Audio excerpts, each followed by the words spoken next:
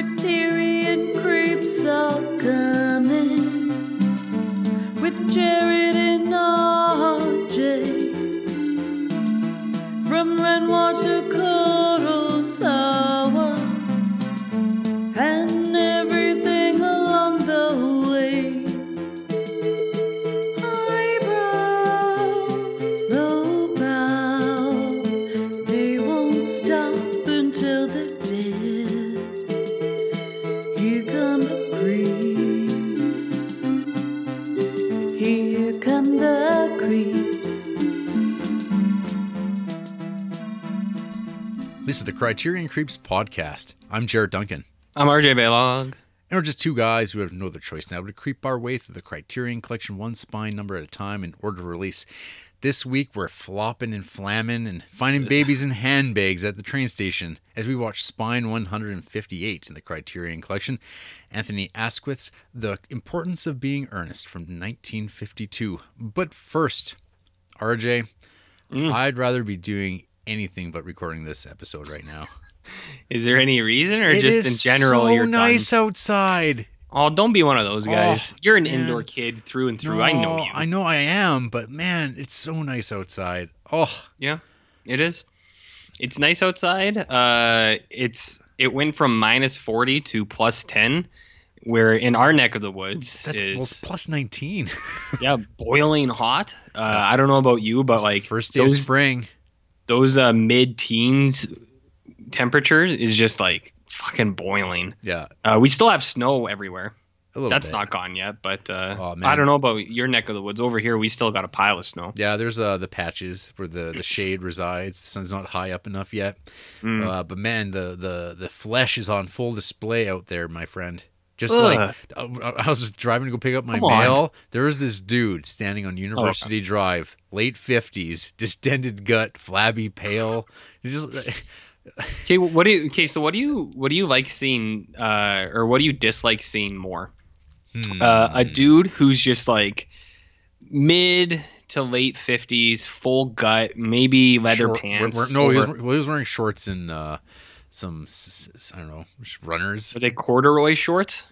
No, Okay, cargo so- shorts. I think What do you hate more, khaki that shorts maybe. or the guy who's extra buff in shorts, rollerblading with like a beanie or a do-rag on? Because I see that pretty frequently over here. Sometimes it's not shirtless. Sometimes it's like a spaghetti strap. And like big Italian oiled up men on their rollerblades with like flames on them and olive oils and Yeah, I don't. Which one's more upsetting to you, the old fat guys or the young fit guys?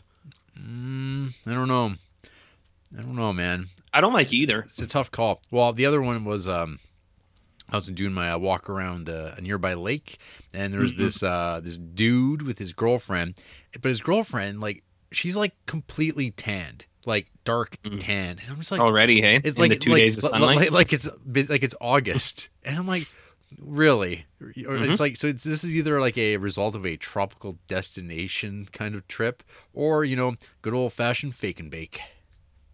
Yeah. I would say yes to those comments you said. But yeah, I was just like, oh my god, it's already begun. Like, I can't have like a day of everyone just like kind of like adjusting. No, everyone's just like, There's no in between here. Gotta bust it out. Gotta get out there. Not where we live. It'll be minus 40 Celsius, and dudes will be wearing fucking flip flops and shorts up here, but with like a hoodie, and they'll be like, it's kind of cold, huh? And it's like, what do you got to impress? I've talked about this before on the show, but I don't get it. Put pants on. Wear socks. For Christ's sake.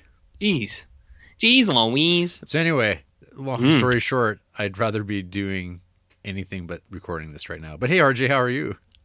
I mean, I'm fine. Good. I walk to work every day. That's nice. That's nice. I've been audio booking for a upcoming show in a month or two, so I should have that cranked out pretty soon. It's not a long walk, actually, so I don't actually cover that much of the book in a day. Right. Only like 20 minutes tops. That's it. That's it. So it's a brisk little jaunt. It's cold in the morning It and is. boiling hot at Yes. when I'm coming home. So Yes. it's troublesome, but that's the time of the year, I guess. It sure is. Yeah. And that's how I'm doing in my life, Jared. What a delightful chat we're having here. Yeah, I'm not eating burgers this week. Yeah, that's a good start. I had a nice healthy dinner, Jared. I had a milk boiled chicken breast. No, I'm just kidding. But I had a chicken breast with some Brussels sprouts and some white rice. Wow. Health Bay. Wow, are you trying to get healthy? I always try. I just have frequent relapses into junk food, alcoholism, and all the other things. Right. Yeah. Do you like Brussels sprouts? I want your opinion on this because a lot of people are split on sprouts. They're fine. I don't mind them at all. My dad makes really good Brussels sprouts. Like he goes all out though with like bacon and stuff like that. So this is what I did. They're very savory. Are they like crispy? No, they're just doused in butter and fat. Like they're just like he makes like really decadent Brussels sprouts. Not very healthy, but delicious. So that's kind of like what my sprouts were. I made a whole pack of bacon on like a pan or a sheet, and then I took the bacon out, and then I just dumped all the sprouts into the bacon grease and rolled them around, and then I baked them like that. And they were super disappointing. They had like none of that bacon flavor, and I didn't salt them because I was like, well, there's salt in the bacon fat. Well, but then I was like, these need salt. So anyways, I ate them all because I'm an adult and I don't waste my food. But I was real disappointed. I was like, oh man, I thought this was gonna be like the be all and end all of Brussels sprouts, and then it was just like, these are fine. So I don't know, maybe I need your dad's lard recipe for them sprouts. Yeah, sure. Nice. Just let me know when you want that for real, and I'll hook you up. Okay then. Okay. Well, moving along. RJ, we got emails. A lot? Yeah, we got some feedback this week, RJ. Well, what are we doing talking about Brussels sprouts? Yeah. First up, we have a piece from Rohan McRobb, who's written in previously. Heard from him for a while. And that's how he begins. A long time since I wrote in. Hi guys, Rowan here again. Gonna keep this one short. Just wanted to know your opinions on S. Craig Zoller, director of Brawl in Cell Block 99. I'm super stoked for his new movie, Dragged Across Concrete, and would love to know your guys' thoughts on his work. That's it. Thanks, Rowan. I think we just talked about him like a week ago. I think. Mm-hmm. He's come up on the show a few times. So yeah. We have talked about like Brawl on the pod. Yeah, because Oliver wrote in not that long ago saying he did not enjoy Brawl in Cell Block 99 at all. And that's a movie that we both liked. With my caveat that I think he's got a terrible cinematographer. But I don't know. I don't know. There's been this new thing on Letterboxd talking about like this new form of fascism, of like cinematic fascism or some nonsense. I don't get it at all. But I've seen some people have some strong reactions to Bone Tomahawk. They feel that it is further perpetuating like insensitivity toward First Nations people because the villains of that movie are like Stone Age monster men that also I guess by default are First Nations people or indigenous to the land, and it's like it's very insensitive. But it's like even in the story, they actually have a character who's First Nation saying, "Yeah, these people are like horrifying to our people, and like they kill things." It's like cool. It's monsters. It's goddamn cannibal stuff. It's like, you know what I think a good like mirror of that is you remember in Game of Thrones, Jarrett, when there was the big deal about the people on the other side of the wall and how they were wildlings, but then they went over and it was like, oh no, they're just normal people. But then inside the wildlings, they're like, oh, those are the guys from like the West. They suck. Yeah. Like the cannibal people, they're like, yeah, they're real shitty. And it was like, yeah, they're on this side too. So I think, I don't know, maybe that or little metaphor doesn't stick there, but I was like, I don't think anyone was like outraged by that because they were like, I know that's a totally different made up thing and not something that happened for real, but it never bothered me when I watched Bone Tomahawk, but I can separate, I think, movies from reality.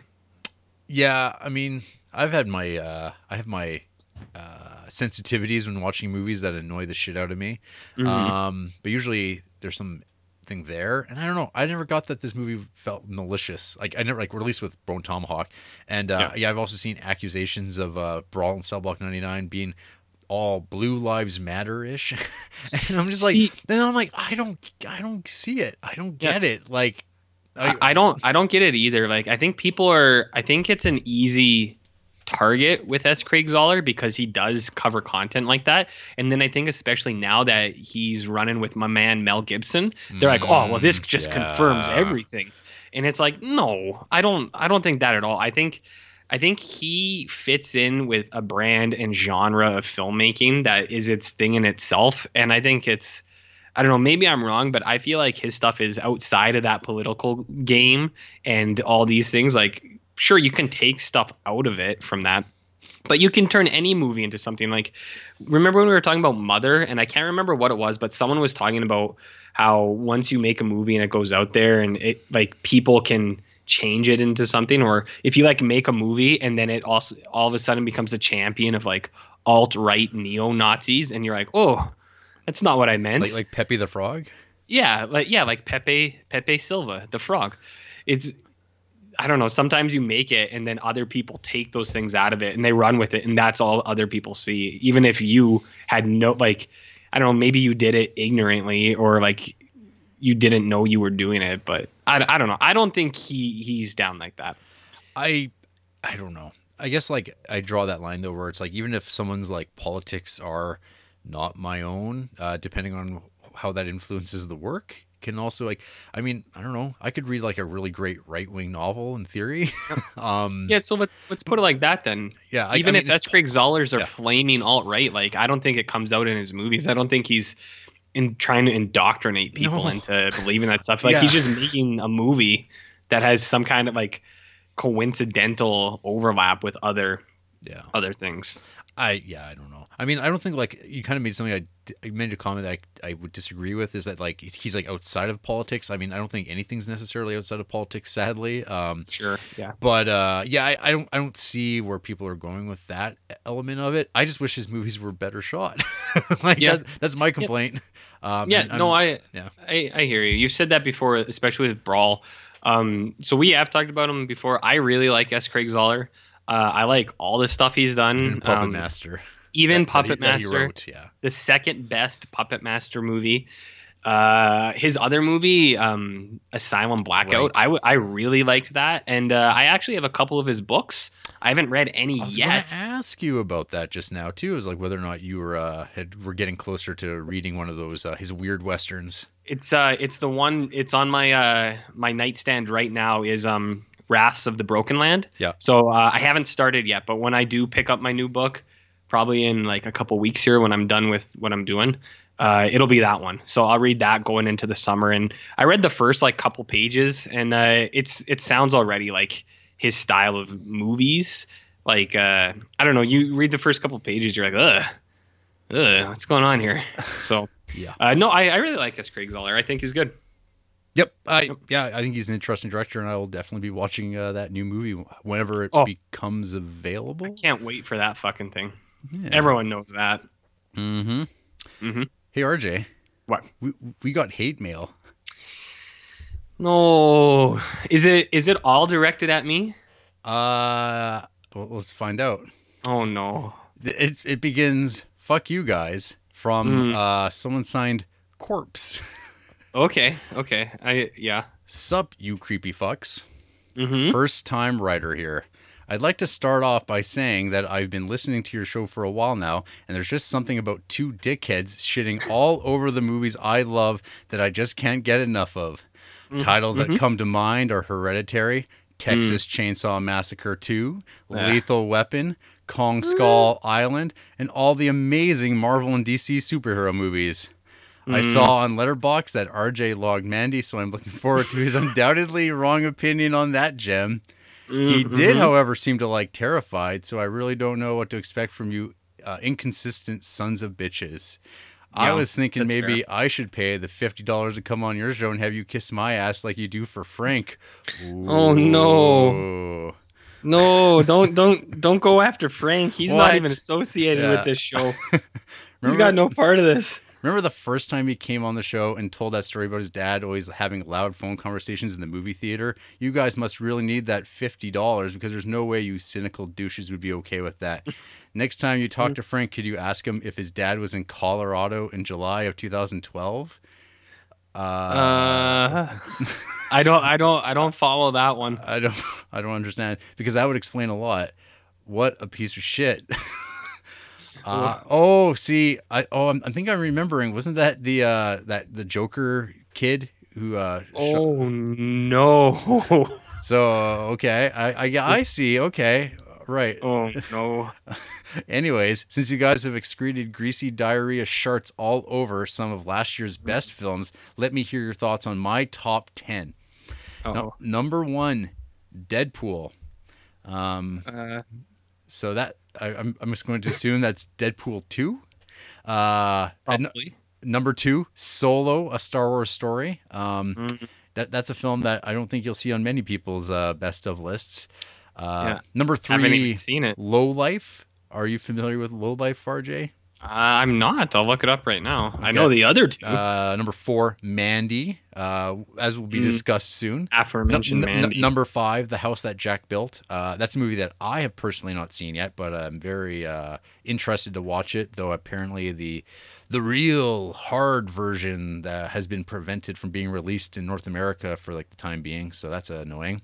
Avengers Infinity War. Many people enjoy that. Some people.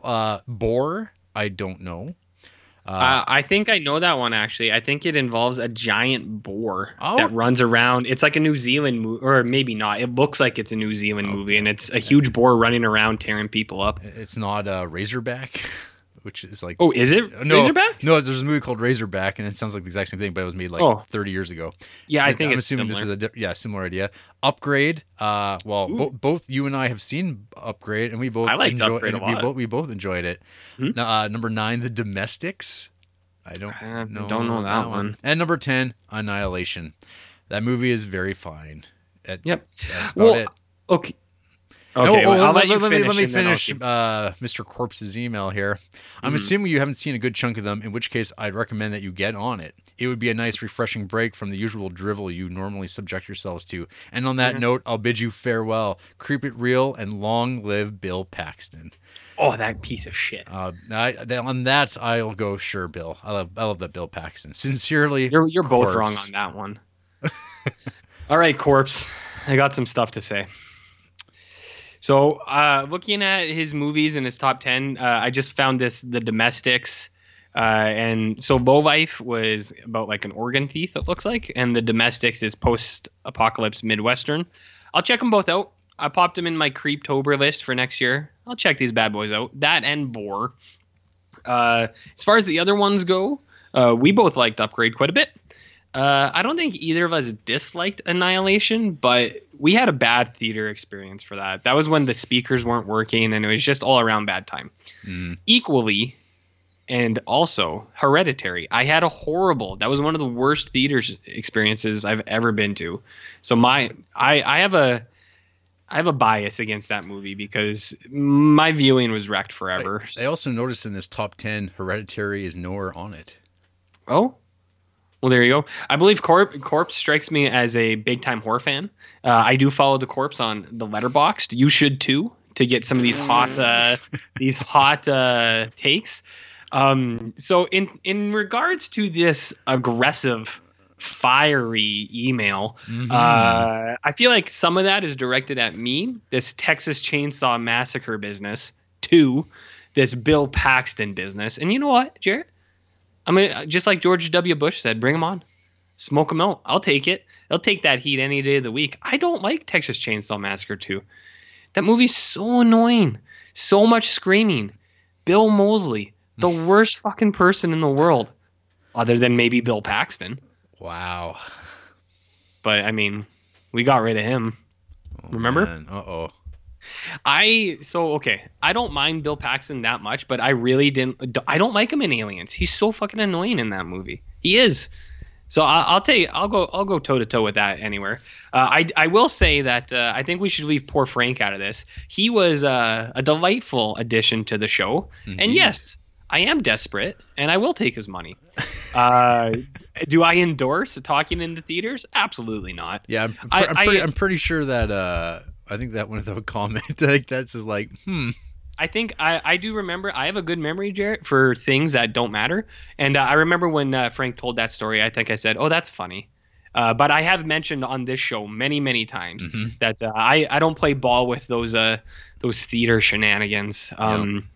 I've never had an outburst or anything like that. But even just now, like I said, Hereditary was horrible for me, and it totally ruined the movie. And I don't know, when I saw Glass and those that couple was chugging beers and vaping real hard, they were fine though. Actually, they didn't bug me too much.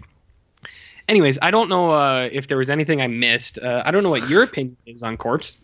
Are you going to follow him on Letterboxd now, Jarrett? No. You should. I think everyone should. Then they can get insight into this. Actually, I don't even know. I might have followed him. If he followed me, I followed him back because that's how it goes. But that's the game. But anyways, let's get past this toxicity, RJ. And let's hear from Frank. Oh, yeah, wonderful. An actual contributor to our podcast. Wow. Yeah. Hey there, creeps. Hope everything's going well in Creepsville. I should also mention this email is entitled Quentin Tarantino, Wong Kar-wai, and one Jarrett Duncan. Ooh, I don't like that last one. Before I begin, I want to thank the host publicly for letting me back on the show for a second episode. I had a lot of fun. It was amazing talking about a movie you love on a show you love, and I can't believe it's already been a whole week. I can't either. To address the title of my email, as most listeners already know, and what will probably come on the news segment, the trailer for Tarantino's new film was released, and Wong Kar-wai has announced another film in the 1960s trilogy to be released next year. Wouldn't that make like a quadrology? Quadrology? What are those? Alien type of movies. Like Tremors? Yeah. Tremors is a quadrology. I think there's like more than 4. I think there's only 4. I think you're wrong, but continue. As you can guess, I'm excited as hell for these releases. So my question for the host and my fellow creepers is this. Are there currently any movies coming in 2019 or 2020 that you may actually be excited for? Is excitement still a word that can be used in the present time when most expectations result in disappointment? I'll let you handle that first. So you hit me with any of that hard stuff. No. You know what? I don't care about hype. I try to get. I don't know. The hype machine. Getting excited about things. There's just so much stuff. Like I can't even keep up on what's coming out right now, let alone getting excited about things that like are coming down the road. I think it's a young man's game. Being excited for like forthcoming projects, things, not just movies, for things in general. Oh, you know what I'm excited for, and this will make you mad. I was watching this 2-hour-long YouTube video on the history of D&D role-playing games. Shut up. And they touched upon this game that I've always wanted to play called Planescape Torment. Oh, God, you're weird. But like I remember trying to play it on my old Windows computer at the time, and I thought it just looked like crap. Like I was like, "Oh, you're the biggest nerd." It's like this looks terrible. I can't get into this gameplay. Ugh. So I gave it a pass. But them talking about it again, and you know how I love that D&D, RJ. I was like, I wonder if if there's any way I could play this game right now. And sure enough, there's an enhanced edition that exists that's available on all platforms. But then I also read that there is a console edition of it coming out later this year. So if I give a shit about it by the time it comes out, that would be something I'd be excited for.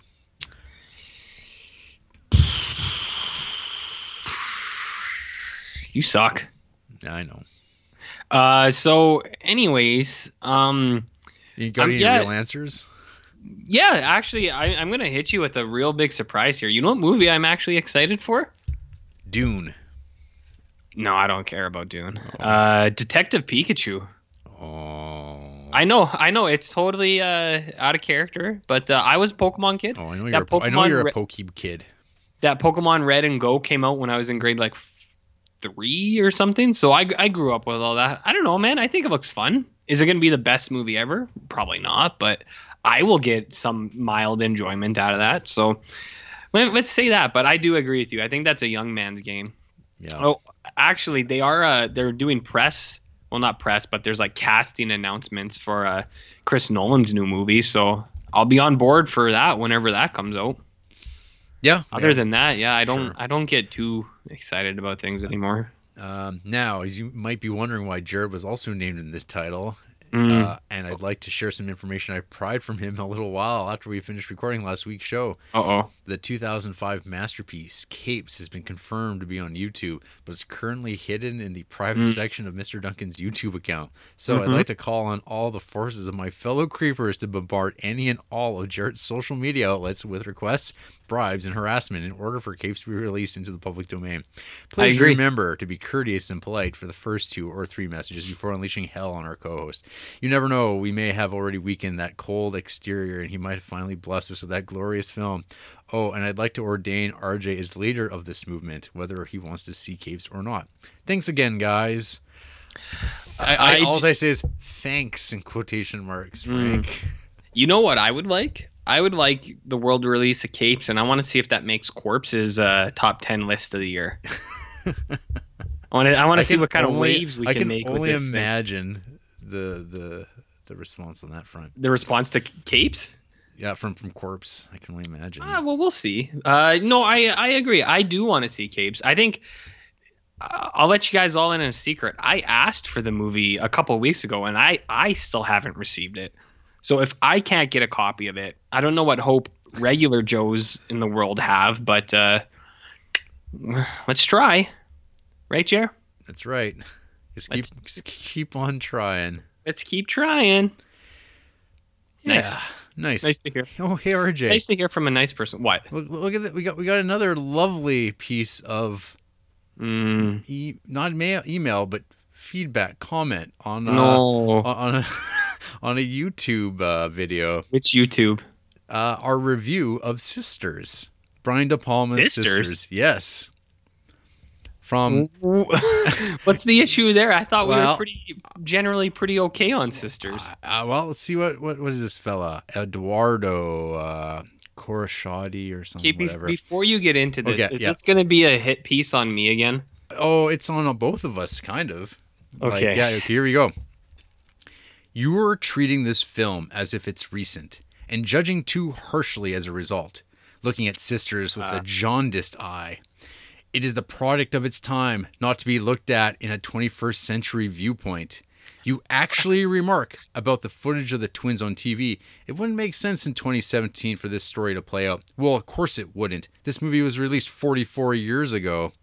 So much of this commentary is criticizing the movie for not being modern, unfair, and actually a bit ridiculous. I just get a bad vibe from listening, almost like the guys here lost a bet and had to watch this flick and then explain to some friends in a snarky way what they saw. The film is an interesting, a bit flawed, and over-the-top psychological horror piece, another De Palma love letter to Hitchcock. Not great, but not the worst. Is that it? That's it. All right, okay. First of all, fuck off.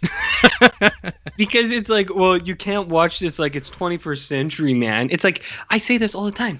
You shouldn't have to have an agenda, like context, to go into a movie. Of course we're going to watch it like it's the 21st century. Because guess what? We don't fucking live in 1970. Okay, I would say to maybe... I would say to clarify your comment. I think it's that like you shouldn't need to have context or lack of context doesn't necessarily dismiss a point or perspective of a movie.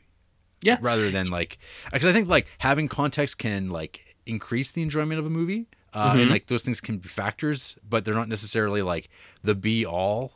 My big thing is that that shouldn't determine whether you enjoy the movie or not. Like, I agree with you. If you do know the context to a movie, like say that there was some really crazy thing that was trying to stop that movie from being made, and then you watch it and you're like, oh, this is pretty incredible that this movie actually got made, then like that can give you a better appreciation for things. What I don't like is when the context, like your enjoyment of the movie is dependent on that, the background context of it. So I always go back to that 400 blows thing where people, or where that one bad review was just like, it was like, well, you guys don't know the scene, like the social scene at the time. And I was like, of course I fucking don't. I don't know what was going on in France in like 1960.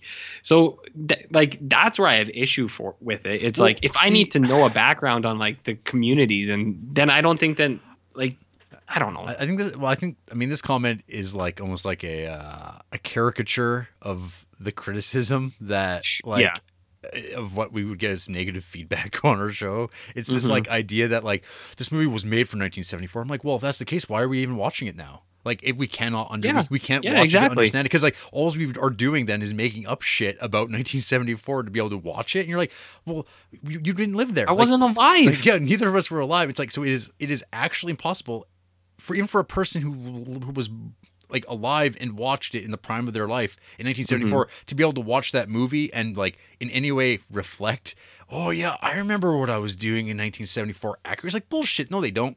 No one remembers. Like, no one's memory works that way. It's all context. And like, as time progresses, sometimes stylizations and things about movies don't age well, or like storytelling methods have sophisticated, and like some things don't age. Like, I've watched movies from like 1940 that like are more amazing than movies being made now, and it's like, it doesn't matter about like there's nothing very like 74-ish specifically, or like, whereas technically probably the movie was made and like filmed in 1973, so it doesn't even matter when it was released. It's such an asinine like thought process. I this is like again, caricature of like criticism. It doesn't make any sense. It doesn't hold up. It doesn't. And like, the other thing too is like, I don't think we were even really negative on that movie, and I don't remember at all commenting on like the way that it looked, because we're usually, I don't know, I could be wrong, but I feel like we're usually okay with movies that are old, because it's like, yeah, of course it's not the same kind of film quality. I think we were talking about the story itself, like the actual, like how the information is delivered, and we'd be like, I don't know. I don't know. I don't remember at all. Well, that's the thing. I will say that since like before doing a podcast, I would listen to other podcasts, and I'd be like, when the hosts were like called out on something they said like weeks or like years prior, and I'm like, oh, I remember when they said that, and they have no memory whatsoever. And I'm like a listener, and I'm listening through it all, and I'm like, how can they not remember? Having now done a podcast for like 2.5 years, I definitely don't remember like a ton of things that I say or you say. And I'm like, so when people mention things out of the blue, we had another YouTube comment saying something about like backwards caps are like terrible, and I'm like, is that something that we said at some point? Like, oh, I do remember that one. I was saying how Hudson's, the Canadian bar, has that rule where you're not allowed to wear your hat backwards, but you're allowed to wear it frontwards, which I still think is horseshit. Either have a no hat rule or anything goes. You shouldn't be allowed to say whether you can wear it straight on or to the side. It's horseshit. Yeah. I remember that. But so it was like I was saying last week, like the author thing where some of those guys are like, don't make notes, because once you write it down, then it leaves your mind forever. Where in the podcast world, I can say safely, once we've done the podcast for movies that are run of the mill, like Sisters, I don't remember anything about what we talked about. Almost not at all. And it's not like that was like within, I don't know what, the last year? A year ago, yeah. Yeah. So I don't remember that shit at all, man. So once you get it out, it's gone. It's gone, man. Like it is gone. I don't remember anything anymore. Yeah. So and it's like, and it is kind of like we lost a bet, because we have to do this every week, and we did lose a bet, the bet of life. Yeah, exactly. You've said many times this is not ideal. I don't know. I don't think we're super snarky, but I don't know. Maybe. I don't know. People can email in if email in, say whether or not we're assholes. Man, all this like negativity, man. It's just like, why even do this shit, you know? Oh wait, we have no other choice now. We have this. We're locked in. We have to. We can't stop. Jared, even through this shit, these like putskis. Well, remember how often we refer to all those other chump Criterion podcasts that just gave up? It's like it's almost right now. It's like almost like trying to prove a point where it's like, well, all those other fuckers gave up. I see now why they did, because it's a miserable life. Yeah, because they just get actually'd. Well, actually, and then also, like I've said before, I can't enjoy Criterions anymore. Like I don't watch them outside of what we're doing, which is a bummer because that's why we started doing this to begin with. But it was like, well, I just like to pick and choose the ones I wanted to watch, and now it's like, well, we're gonna watch The Importance of Being Earnest again. So, anyways, I don't know. These bad people, they're bad, and they're bad people, Jarrett. Yeah. Well, there's good people too, I suppose. There are a few out there. There's a few. Yeah. Anyways, let's put that behind us now too. Put that puppy to bed, Jarrett. Hey, RJ. Mm-hmm. Have a drink there. What you been creeping on this week? Jarrett, I did some heavy creeping for you. Yeah, heavy flow. Heavy flow. Heavy creeping. All right, so what do you want to hear about first? You want to hear about Dwayne "The Rock" Johnson? I suppose. Do you know him? I'm aware. Are you familiar with him? I'm aware of his main eventing WrestleMania. Okay, well, he is a world celebrity, and he made a movie with a director that he has made another movie with. A movie that I saw once. The director's name is Brad Payton, and he made a movie I saw on an airplane on the person in front of me's screen. I had no headphones, but I watched the whole movie. That was called San Andreas. It was not very good. And I think I found one that was worse. So I watched the video game adaptation of Rampage. Now, are you familiar with Rampage? I know that it's a movie that is supposed to be based on an arcade game. Okay. I've played the arcade game. Yeah, so I played the arcade game. I don't know where you were playing it, but I remember very vividly that at the Lethbridge the Creepsville Soccer Center, they had one of these arcade machines, and I think even the Movie Mill, our second run theater, I think they maybe had a Rampage arcade cabinet too. I can't remember, but there was one or two kicking around in town. So I played it there. I remember when this movie was announced, I was like, Rampage? I was like, what is this movie going to be about? Guess what, Jarrett? I found out what this movie was about. Monsters. So I watched this because it was on Crave. And the marketing for this movie was that it's a bromance between it's like a buddy cop movie between Dwayne Johnson and a huge gorilla named George, an albino gorilla, like in the game, Jarrett. So I was like, I like gorillas. I like stuff like that. I'm going to check it out. I think probably naively and a fault of my own was that I didn't realize that there would be gross animal abuse in this thing, which not like a ton, but there's enough. And I was like, I don't like that. So this movie, Jared, Dwayne Johnson's a primatologist. He works with George. And there is an evil corporation, mustache twirling evil people who are doing experiments in space. The experiment thing blows up and it crashes on Earth. Animals across the globe are exposed to this, one of them being George, another one being a wolf, and then another one yet being a gator or a crocodile. Yep. I don't know which one it is, a gator or a crocodile. Doesn't matter. So what happens is they go near this nuclear stuff and they start to grow and they start to evolve and they're crazy now and they become gigantic. So The Rock is concerned about his buddy George because it's his best friend and he's going through changes. The rest of the world, the evil mustache people are trying to contain the things like the wolf. I really did not like this movie. I went into it because I was like working at the time. I was working on my computer. So I was like, I'll just pop on this in the background. I don't think it'll be good. So I don't think I'll miss anything. What I did watch of this, I wasn't super into, mostly because it just seemed like they wrote this thing in like a day. It was horrible fucking dialogue, like really terribly corny jokes. Kind of a lot like what you would expect. It'd be like, oh, he's a big boy. And then it would look at The Rock and they'd be like, not him. And then it would like go back to the gorilla and you'd be like, oh, That's gross. The evil, like the antagonists, they suck. It's Malin Ackerman, who I think I've said before. I don't really like her. I think she's kind of annoying. She's like a business owner, and she's like, we got to get our samples back. And she has a brother, and the brother's like, what about our corporation? We're losing money. Oh boy! And every time they're on screen, you're like, these people suck. They serve no purpose in this. Because like you could have set that stuff up that a company did it in one line of dialogue and not had to show it. So they were there just to pad time. They serve no purpose. The way that they explain the science in this is pretty fucking hilarious. A lady goes to Google, types in CRISPR, and then shows you the Google results of CRISPR, and that's how they explain it, which is fine, I guess. But I thought it was pretty funny that this movie just has a walkthrough of a Google search. So I don't know if you're familiar with CRISPR, Jarrett. I actually know a little bit about CRISPR from my work in the lab.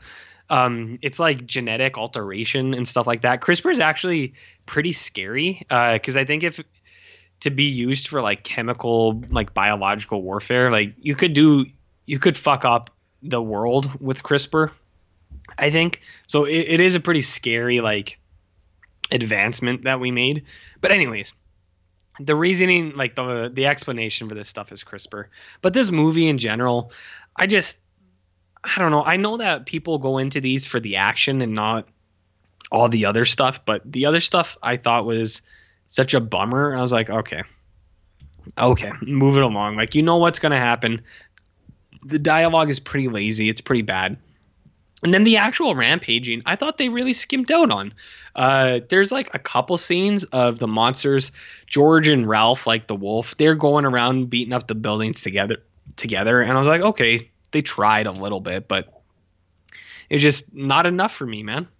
It just wasn't enough. You know what I mean? I guess I'll take your word for it. So anyways, Rampage, I'm not really on board for. It's fine. It's just, it's not very good. It's fine, but not very good. Yep. Hey, Jarrett, do you want to hear about some Shudder exclusives? Oh, you took the plunge on the Shudder?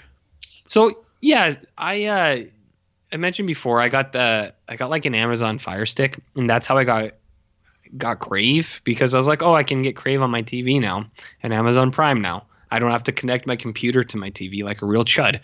And then Shudder was on there. And I was like, oh, I'll give it a try. So I actually used one of the I think 2 other podcasts I listened to. They had a promotional code for Shudder, so I was like, I'll try that out. So I got like 30 free days, and then so I signed up for the 30 free days and then like a monthly account, and then they emailed me and they're like, hey, if you sign up for the annual account, we'll give you 40% off. So it's only like $25 for a year. So I was like, that's not a bad deal. That's like $1.50 a month, almost like $2 a month. Why not? So I did that. So I took the plunge on Shudder, and I gotta say, so all of like the frustration I had on Crave, Shudder is, I think, an even smaller company, and a lot of that stuff isn't there. I think Shudder's owned by AMC, so they're not super small. Yeah, a smaller library, I guess. Yeah, maybe. I probably. But yeah, so they have like a pretty small library, but there's still a good bit of content. I'll say though too, like the support stuff, because the way that the memberships worked, and then the way that the website is set up, or the app platform, it's pretty good. It was working really good. The only issue I have, and I don't think it's Shudder, I think it's the Amazon Fire Stick. So when I pop the app back up, it doesn't have like a continue watching. So I started a movie and I got an hour into it. There was a half hour left, and I opened Shudder again, and there was no way for me to find it. I had to go back to my watch list, and then I clicked on it and it started from the start again. And I was like, well, that's annoying. Like it's not a huge deal. But so I don't think it's Shudder though, because I pulled up Shudder on my phone, and it did have the thing there where it was like continue watching. So I was like, oh, that's just Amazon Fire Stick being real shitty. Anyways, that is shitty though. Yeah. What do you want to hear about first, Terrified or Cold Hell? Tell me about Cold Hell. Okay, so I watched 3 Shudder movies. They're all Shudder exclusives. Man, you can't watch that shit anywhere else. So I watched Cold Hell. This movie's got some pretty high ratings on Letterboxd from people I follow, at least. I think it's Austrian.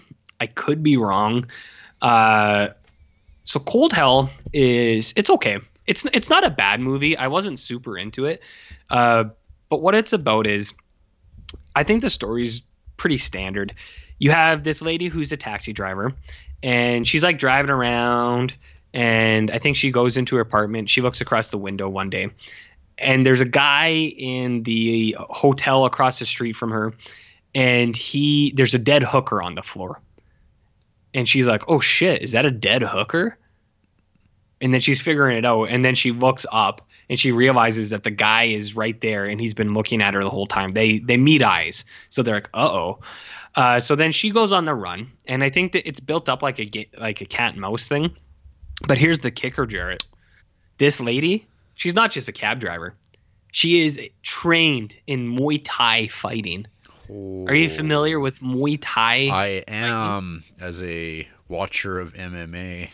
So there is a introduction to this where she goes into sparring with a guy. The guy is the nice guy, mansplaining type dude, and he's a real prick to her.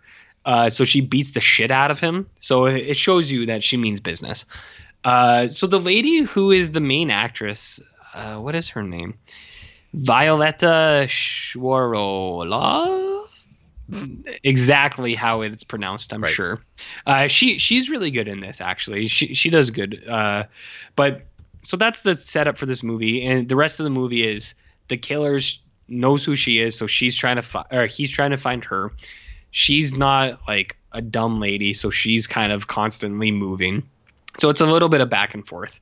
You get introduced to like some cop characters.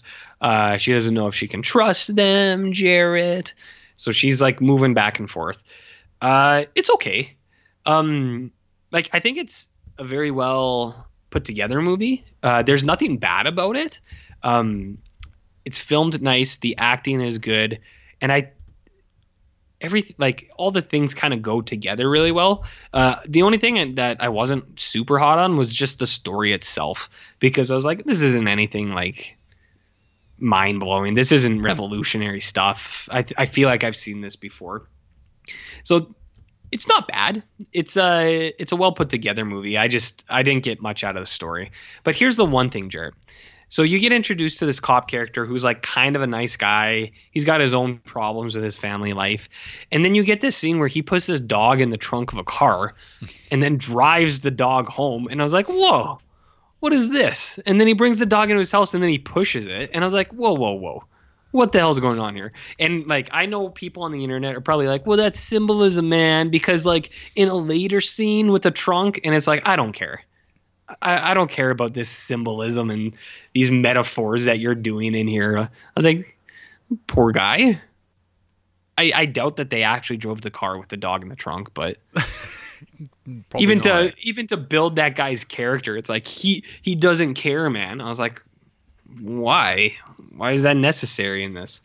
So anyways, Cold Hell's okay.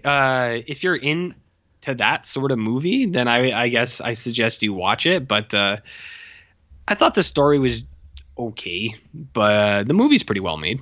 Have I sold you on Cold Hell? I know the podcast I used the promotion code for Shudder, they're a huge Cold Hell supporter. They all have like 5 stars for this thing, and I'm like, okay, I think just one of them. Just one of them. Just old Rob G. I actually like Shudder. I think it's a pretty good platform. Yeah. And these Shudder exclusives, I'm going to keep watching them. But I don't know. Cold Hell was fine. I don't know where these 5 stars are coming from. That's pretty. It's always like, I don't know, when people get that scoop, they get that like high of like, I just watched this movie before everybody else. It's so fucking good. And then everyone else watches and goes, oh, that's it, huh? Okay, so I actually had that with the next one, which isn't even a scoop. But so the next Shudder exclusive I watched was Terrified. Oh, did you have anything else to say about Cold Hell? Are you whether I'm sold? Not really. I mean, I read this on like my interest. It's not really exclusively horror. It just sounds like it's like a thriller type of thing. It's a thriller. Yeah, and I don't know. Yeah, I usually watch them and I just wind up kind of not being that impressed until one comes along that I'm like wowed by. But yeah. You'd probably be around where I was. You might be colder on it even It's than like I that am. movie. There's that movie Revenge, which I think is That's on- a Shudder exclusive too. Yeah. I was actually looking on Letterboxd, and there's not a ton of like Shudder lists on here for the exclusives. There's like two people that have a ranked list on there, and so what I did was they had drastically different lists on what they thought were the best Shudder exclusives. But Cold Hell was like in the top 5 for both of them, so I was like, I'll watch that one. Are Beyond the Walls on any of those? That one is there too. I was gonna watch that, but that's like that's a series, right? Like It's only but it's like 3 hours. if that, not even. I think 2.5. Okay, I'll watch that this week maybe. Yeah, it's not too long at all. Continue. Tell me about Terrified. Okay, so Terrified is another one that I've heard about, and a lot of people were talking about how it's this surprise hit, right? So Terrified is from Argentina. It takes place in Buenos Aires, which I've been to, Jarrett. Wow. Have I ever told you that? Did you get a sweet tan? No, it was really fucking cold when I went there. Oh. I was in, there was a lot of pasta and fries. It doesn't matter. Anyway, so this is Buenos Aires. I don't think the people who made Rec are involved in this, but I kind of had that feel. Maybe it's just because it was from Argentina, and I was like, oh, this is like Rec, because it's from the same country, and I'm a terrible bigot. And the people talk funny. Yeah, they talk funny in here. Yeah. So anyways, I didn't actually know what Terrified was about at all. I've just heard buzz where people are like, oh, there's like this The this poster's thing in here that's horrible. actually scary. Yeah, the poster's bad, and that the poster actually, that's not in the movie. Oh. At no Okay. point does a man get ripped in half. Yeah. It's This bald hideous. naked man is in the movie, but his head never like Yeah. is. It's just doesn't- like that poster and the font, like, oh, it's awful. There's so many better things that you could take from this movie than that. So I didn't know anything about this, and I gotta say, Jarrett, when I was watching this, the first 15 to 20 minutes I thought were like fantastic. I thought it had great tension. They built this great atmosphere, and I was watching it by myself. Andrea was gone for the night; she was staying with her sister. So I was like, I'm gonna pop on Terrified. In the first 20 minutes, I was like, holy fuck! I was like, I'm actually kind of scared. Maybe because I'm alone. Maybe because I was, drinking those beers and stuff. But I think the first 20 minutes of this movie are great. And then there's the rest of the movie, which is not bad. I think Terrified's pretty good. That opening 2 sequences are awesome. So I'll tell you a little bit of what Terrified is about, Jared. It's about a haunted neighborhood. So it's like a whole little suburb, but not even a suburb. It's like one street, a haunted street. So there's like 3 houses on the street, and they all are experiencing some form of like supernatural occurrence.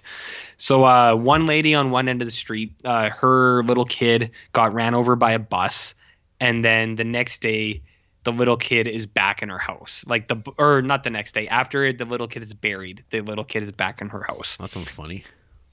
It's kind of played as like a joke.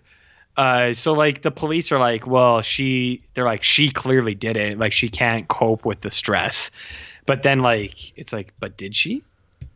The other house is a guy where his wife is murdered. That's in the setup. I don't think that's a spoiler. But No one cares. the way it actually happens, I thought was kind of cool.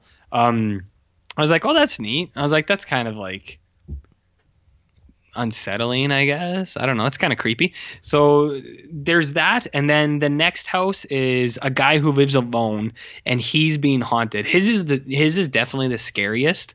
So he is like, he can't sleep at night because there is a tall, bald, naked man wreaking havoc in his house. So this bendy naked man is usually hiding under his bed, and his limbs are usually bent up and stuff like that, which is pretty good. It looks good.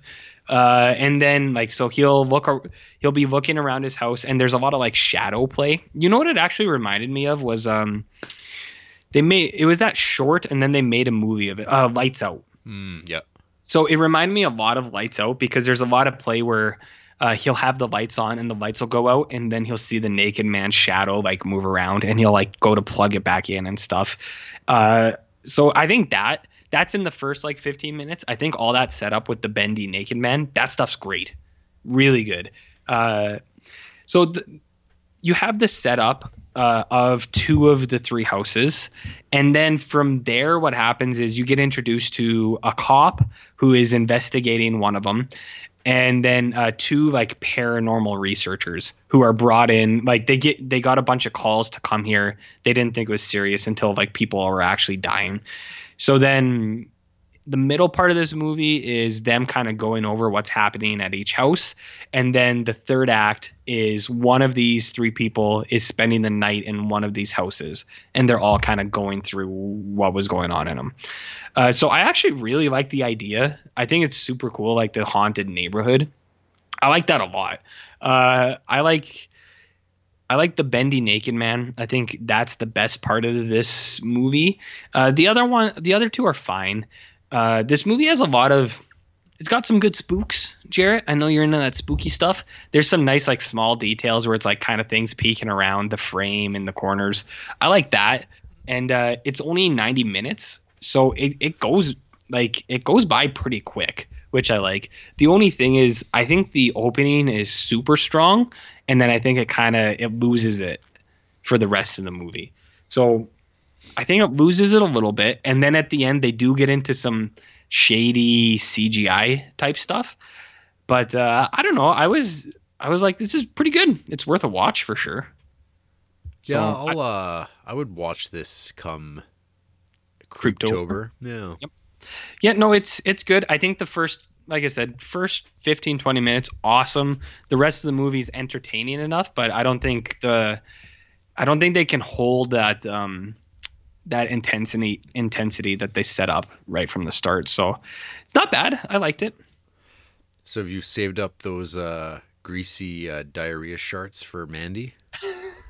I have. So I don't want to disappoint our write-in fans. So here's the thing, Jarrett. Sometimes I don't like telling people that we do a podcast. And it's not because I'm a prick or an asshole, but it's sometimes because it's like people will be like, well, what do you think about this movie or that movie? And if it's real life, I can kind of be like, oh, well, whatever. I'll be like, I haven't seen it. Looks good. I haven't seen it yet. But sometimes when we watch the movies on the podcast, I try not to lie to you. I try to give you my honest opinion. And when I know it's a movie that other people really like, and I go into it and it's like, I'm not going to like it. I'm not going to like it. I watch it. And it's like, I didn't like it. And then I go on here. Then it's like, well, now I have to like say that I didn't like this movie and I know other people like it. And so here's the thing with Mandy. I didn't think I was going to like it. I never thought I was going to like it because I don't like Panos Cosmatos. I don't like him. You didn't like Beyond the Black like Rainbow, which I also did not like. Yeah. And then I saw Mandy some months ago, and I was like, yeah, I don't like his movies. I don't like how he does anything. And I wasn't sure if you would like this movie or not because I don't know. I was just like, maybe you'll be into this. Maybe you're like Nick Cage will win you over. But I'm like, but at the same time, I'm like, this movie's like has so many elements of like Rob Zombie, and it is like most like indulgent. And I'm like, RJ's not into that. RJ's not feeling this thing. So I don't think the chances were not good that you would like this. So here's the thing with Mandy, Jarrett. I've had many people tell me that I should watch this. And like, I appreciate when people are like, yo, you should watch this. I think you'd like it. And I have lots of friends who really liked it.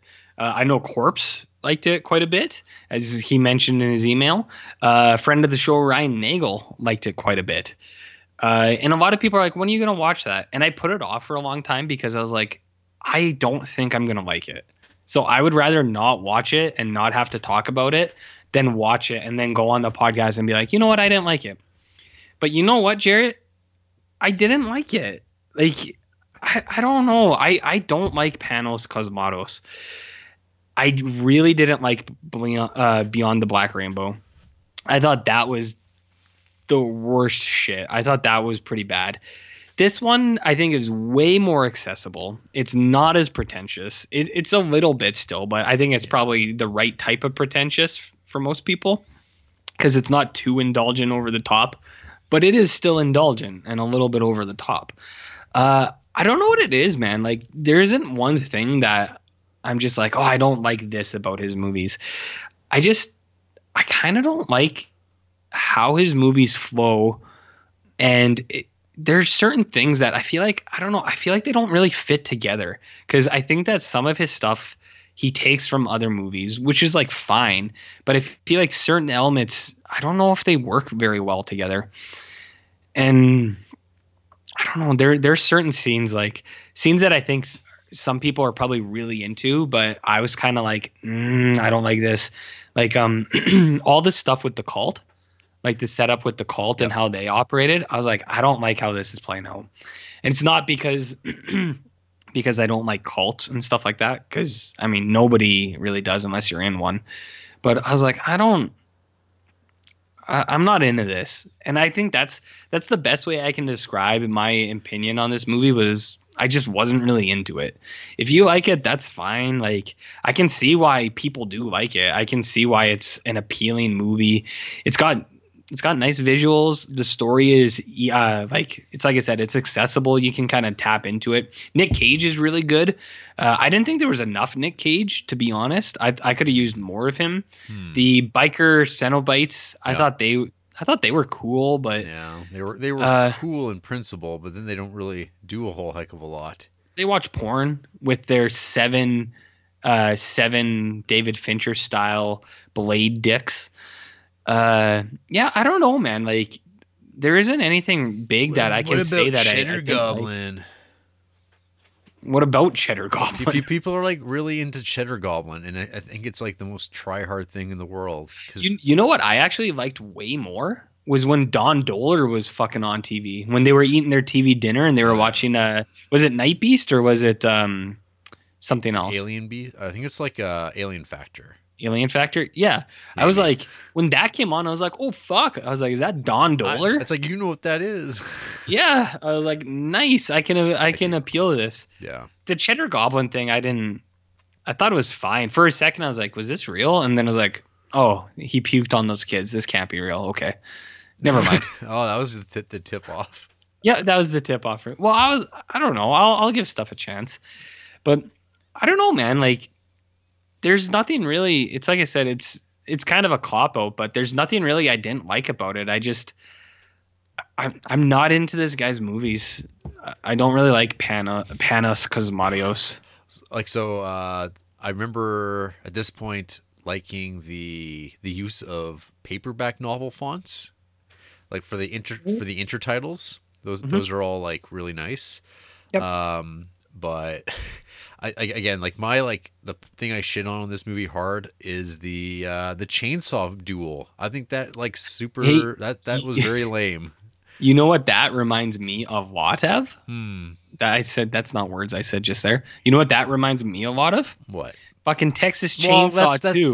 That's what it's referencing probably. And but like I know, but I'd say that like this is like not even as good as that. Like, it's so inert. Like, it's so like I already know that he's going to win, and then he does, and then like it's always so drawn out. Everything in the movie just feels unnecessarily drawn out because that makes it more like impactful and meaningful. And it's just like that self-awareness just kills me and kills my ability to like the movie. Yeah. No, I know what you mean, and like there's stuff that I liked about it. Like, there were certain elements of the story that I liked, and like I said, I like Nick Cage. I think it's cool. I liked when he was ironsmithing his own like sword that he used a bit. I liked when he was doing coke and stuff like that. I thought that was like, I think he was good in this. And there's certain elements of the movie that I like, but I don't know. I had a really hard time getting into it, and I don't know if it's the hype machine or things like that. But I was like, I'm not into this, and I was like, I knew that going into it, but I gave it a shot, and I don't know. I don't have anything super negative to say. It's just, I don't know. I'm not into this. I'm not into this guy. I don't like him. If he makes another movie next year with another big actor, like, not big, let's say a faded actor, and it's like a revival. Let's say he makes a movie with Ray Liotta, and it's like everyone's next thing. I probably won't like that either.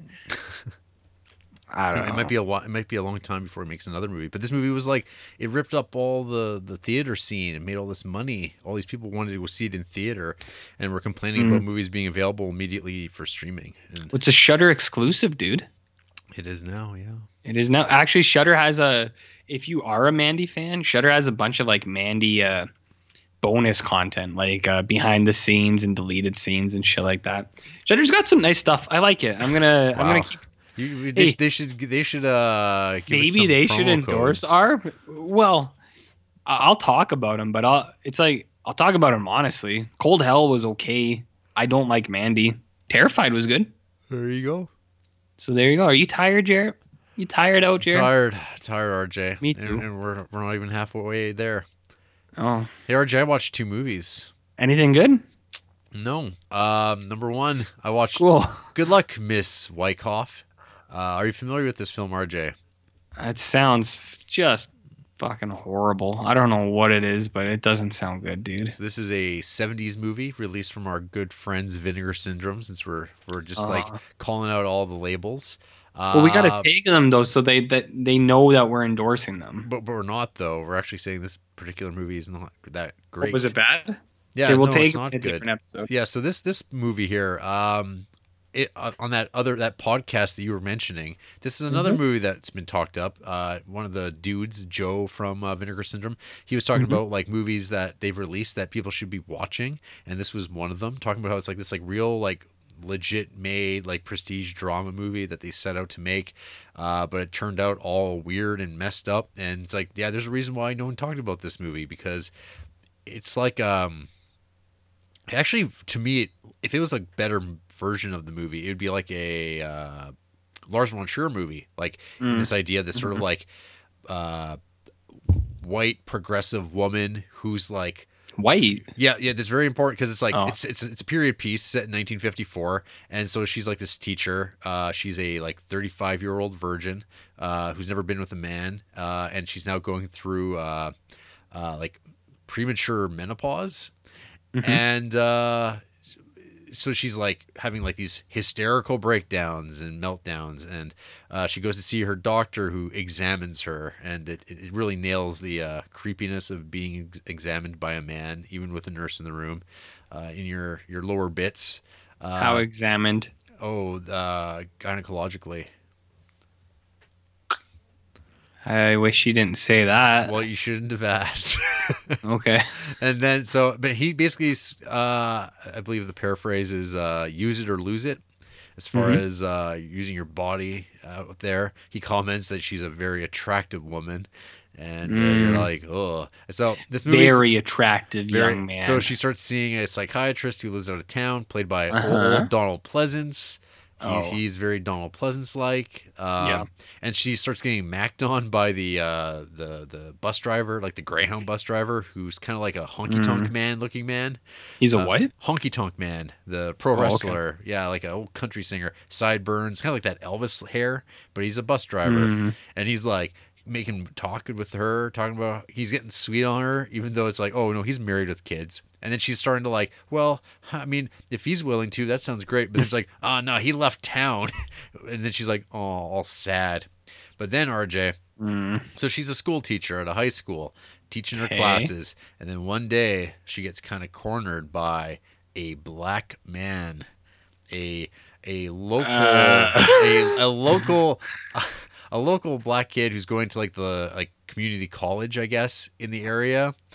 And RJ, and then like he just like this dude, he comes to work, he's wearing his coveralls but nothing underneath, and he's just kind of like, and he's just like, nobody does that. So he's just, well, he does. It's Kansas, I guess that's kind of the South.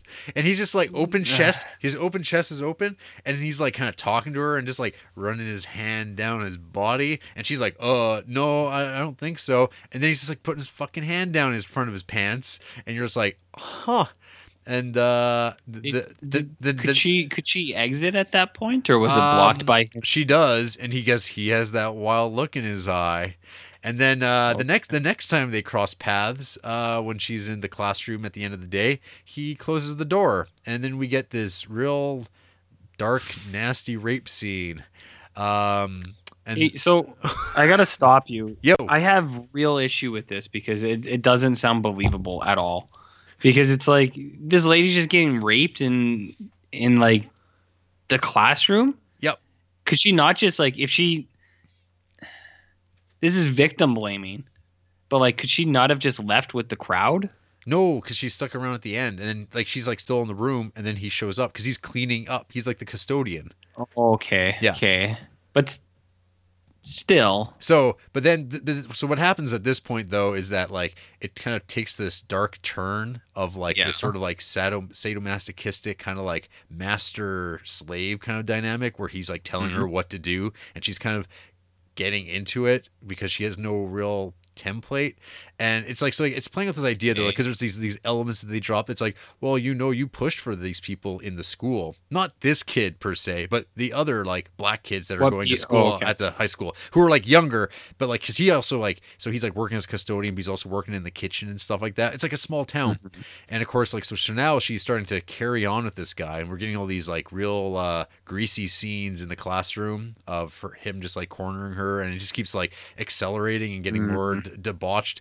And then one day they're found out, and then of course you can imagine how 1954 small town America responds. And it's like, in fact though, it's more the woman gets it worse in the situation, where it's like they really turn against her because she should have done something. And so it's like, not like Holes when they killed the guy, and the girl's like, no, we was in love, and is like, and not against the law for you to be in love with him, just against the law for him to be in love with you. She gets. Hey, let me talk about Holes. Don't cut me off. I'm talking about Holes here. Holes. That's got John Voight in it. Yeah. No, wait. You didn't say John Voight was in that movie, did you? What? Continue. Yeah, so continue. This movie, I think if this material in the hands of a Lars von Trier would be like something worth talking about. Okay. Like it would fit with his like his American trilogy he did back in the day with Dogville, Manderley. This would be like right at home at it. But this movie just kind of feels like it's just like a melodrama. Like it plays, it's like a 1970s dark version of like a Douglas Sirk movie.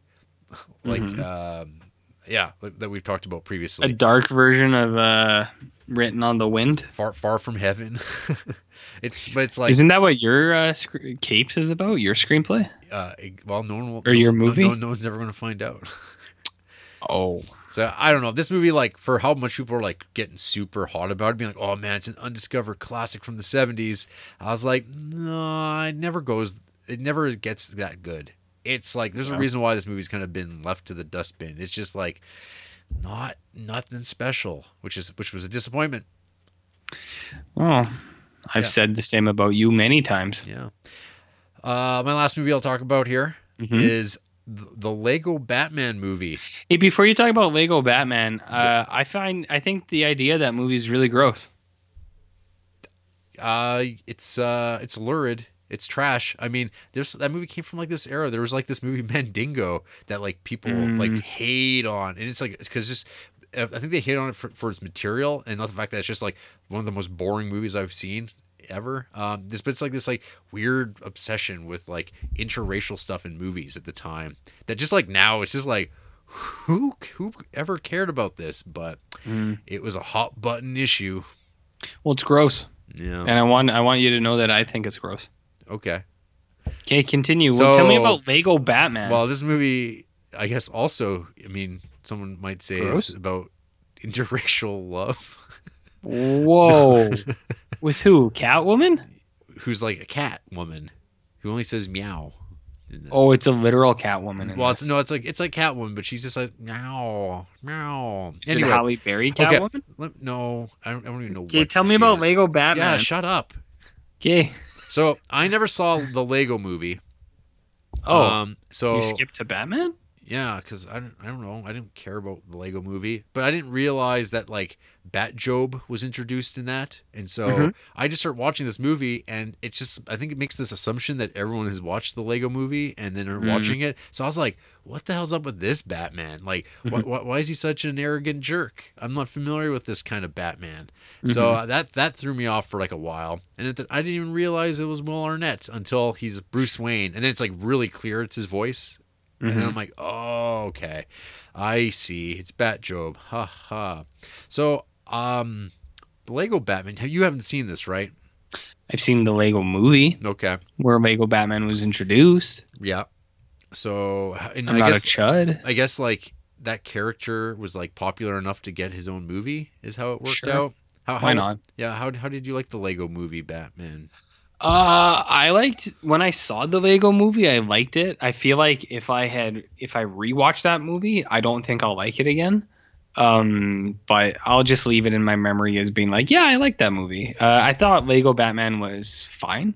Will Arnett was fine. I can't remember it that much. When did Lego movie come out? Like 5 years ago, maybe? Probably something like that. So it's been a while. 4 years? I don't know. It was fine. So I just like went into this because I like Batman. And I don't know. I felt like there was like some comparisons, I think, to Spider-Man Into the Spider-Verse of late. And so I was like, well, I got this for like cheap on Blu-ray. Like it was like $3. And so I was like, yeah, cool, I'll buy that. And I was just like, I want to watch something really easy this Saturday afternoon. And so I watched this. And yeah, I don't know. The biggest thing that surprised me watching this was how ugly I found this to be. The like storyboarding was cruddy. The compositions were like always bad. It always seemed like all the action was taking place like shot too far away from it. Like they were trying to put too much always in the frame. The colors are garish and hideous. Like it's just overload. Just like comparing this to like watching Spider-Man Into the Spider-Verse, it's like this is not very good. Like what do you think about that Teen Titans Go? Do you think that fits in here too? No, like that's a completely different. Like that's a different beast. That's a different beast. I mean, that's on Crave. Should I watch it? Teen Titans Go, like the cartoon. Yep. Like, are you talking about the movie? I have no idea. Did you ever watch the animated series that it is based on? No. Okay, well, I don't know. I don't care. I'm just connecting the dots, Jarrett. Okay, well, anyway, connecting the dots. So the story of Lego Batman is that Batman is an arrogant jerk who doesn't care about anybody. That's how it starts off. That's not Batman though. And he beats all the bad guys. Like so, the movie opens up with like what would be the conclusion of a superhero movie, where like Joker has united all of the Bat Gallery. Like everybody except for goddamn Bookworm. I mean, they got King Tut, Egghead, all the everything. Egghead. Yeah, they have an Egghead cameo in there. They have Billy D. Williams as Two-Face, which is like a real nod to those superhero trivia Easter egg type of people. Well, he was Harvey Dent. He was going to be Two-Face. Did you not know? Yeah, exactly. So did you not know? I was aware. Oh, okay. So good. So Batman beats everybody, and that's kind of the joke. And then like in his arrogance, when Joker's like, "Well, you need me. I'm like your greatest villain." He's like, "I don't need anybody. I don't even care about you." Ha ha ha. And this like really makes Joker sad, which like motivates Joker to like come up with a bigger plot to make Batman appreciate him. And this leads him to come up with this plot where they all get arrested and put into Arkham Asylum, where they start making it seem like they're plotting something, and then this puts it into this idea into Batman's head that, well, the only way to guarantee that Joker doesn't do anything bad, I have to put him into the Phantom Zone. Because the Phantom Zone. Yeah, so Batman, Superman shit. Yeah, exactly. The Justice League show up. They're like Super Friends Justice League. So you got the Wonder Twins and like all the obscure weirdos from that. Wonder Twins. Yeah, that's some Super Friends shit. Yeah. That's what I just said. And so at some point, Will Arnett winds up with Michael Cera Robin, and who's an orphan, and they go to the Fortress of Solitude, go take that Phantom Zone ray, and they send Joker away, which is against the law. But the Joker gets what he wants. He goes to the Phantom Zone, where he busts out all the greatest villains that are in the Phantom Zone, like of all time, like Voldemort. and Sauron. What? Yes, and Sauron from Lord of the Rings. Yes. Shit. And like a Godzilla, but not Godzilla, and like vampires and the Wicked Witch of the West. That sounds cool. Well, it's whatever. And they all get busted out, and then Batman's like, "This is all my fault, and I have to change." Yeah, it's pretty by the numbers stuff. It's a mess visually. Like I said, I was like really surprised at how ugly I thought this was, because like usually when I do watch like an animated movie, I'm usually like in awe of how like good they look. Like fuck, even like Cloudy with a Chance of Meatballs I think looks so much better than this, and that movie's old now. But yeah, like, it's just like hideous. Like I can't think of, like, actually all the best shots in it are like when they do like weird flashbacks to like visual history of like the successful Batman movies, like, oh, here's the iconic scene from Dark Knight Rises and from The Dark Knight and from Batman Begins and from the previous Batman. It's like wow, look at how good that composition is and how iconic, and like this movie produces nothing like that at all. What is the iconic scene from The Dark Knight Rises? Is it just him Bane? standing?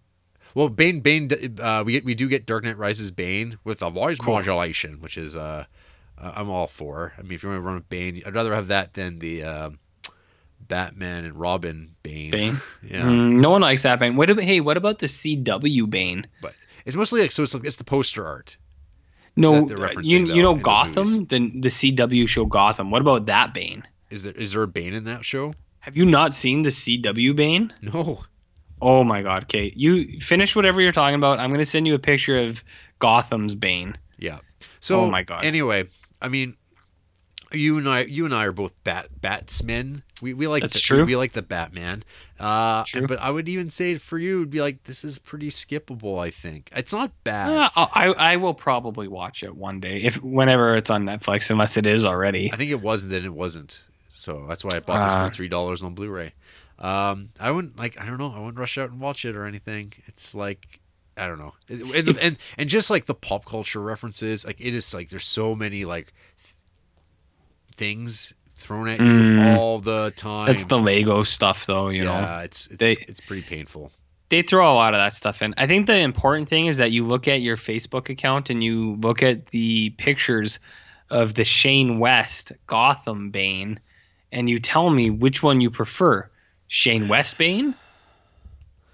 Are you looking? I'm doing it right now because I realize. Are you looking at Bane? Oh, no, I'm getting there. I'm clicking. Are you looking at Bane? I'm mashing my thumb into the screen. He's doing some Bane mashing right now. He's gonna look up at this Shane West Bane Whoa. from Gotham. Oh, a TV show that is still running. Oh, fuck. Okay, I remember that. Image. That's the shits. So what is that about? Make mine Tom Hardy Bane, please. Yeah, I like Bane. Bane's cool. Yeah, you got that statue of him, don't you? I do have that statue. Oh, you know who sold me that fucking thing? You guys don't even want to know the like fucking bat nerd shit that this guy's got in his house. It's hilarious. Hey, why don't you leave that shit off the air? Because people are gonna yell at me and they're gonna make me feel bad. Bane's cool. Yeah. That's it for my movie talk. Good. We've been talking for like 2 hours already. I know. Somehow. Hey, RJ, got any news for us? Fuck no, I don't got any news. You probably haven't watched that Once Upon a Time in Hollywood trailer? I watched half of it without sound. Nice. And I mean, I'm gonna watch it. That poster they released with it is horrendous. Which one? It's just like them standing there. It's just it's all Leo and Brad. And it's like, yeah, put like the Hollywood Hills behind it, and then put like a 70s muscle car behind them. That'll really capture what we're going for. It's just like, someone paid money for this. Did it capture what they were going for? No. It made me mad. It's like, everything looks like this, though, now. Like, Netflix, like, ads. Fuck, graphic design. It's just, what the state of it. So you're saying you're a fan? Yes. Okay, RJ, Criterion, June 2019 releases. Oh, okay. Swing Time. Again? A Laserdisc deep dive of ours coming out again now. Again? Didn't they just fucking do that? No, we talked about, we watched it for Laserdisc, and then I think when they did their teaser image, I said, hey, it looks like Swing Time's coming out this year. And now it's been announced. Whatever. Yeah, we got 2 Bruno Dumont films coming out. I know you're a big Bruno fan.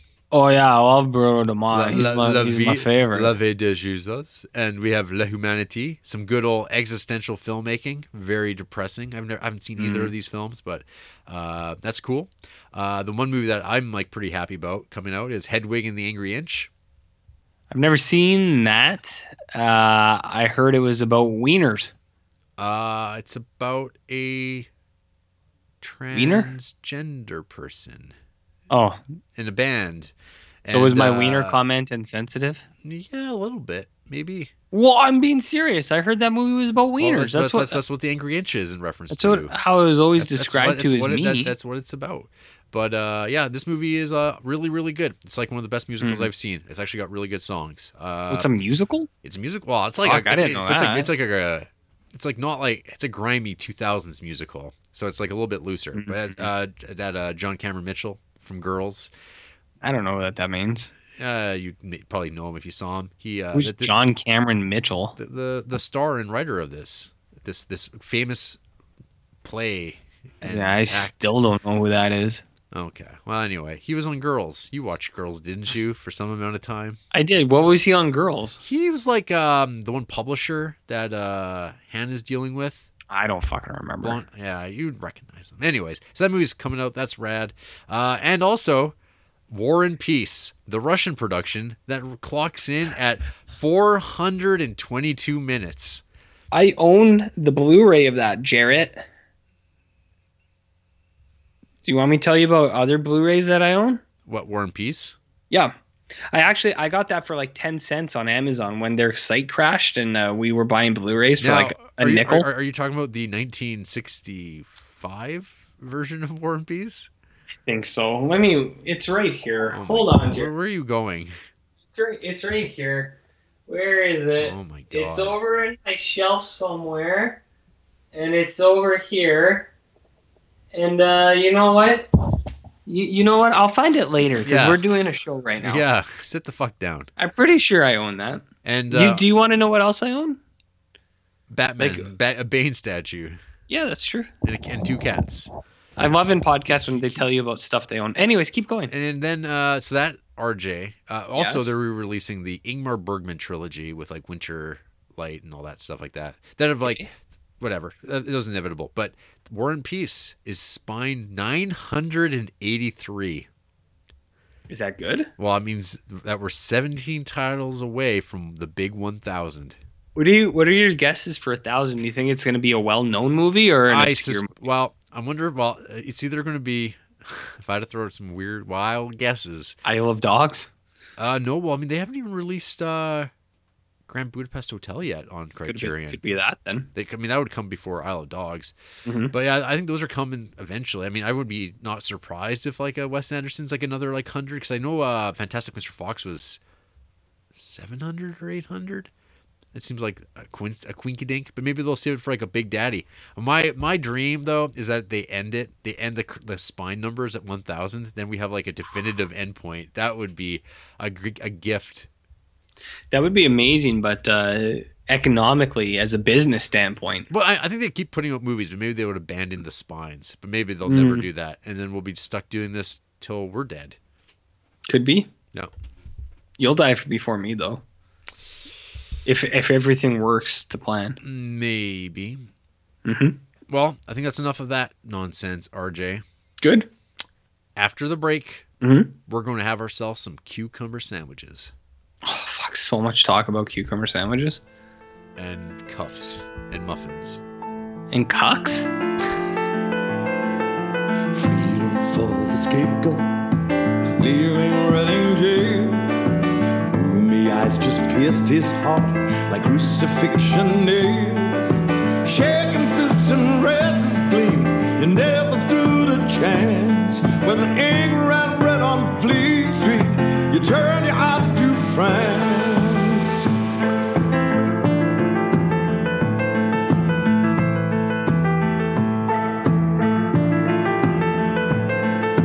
Humble far from Dublin, chased across the waves.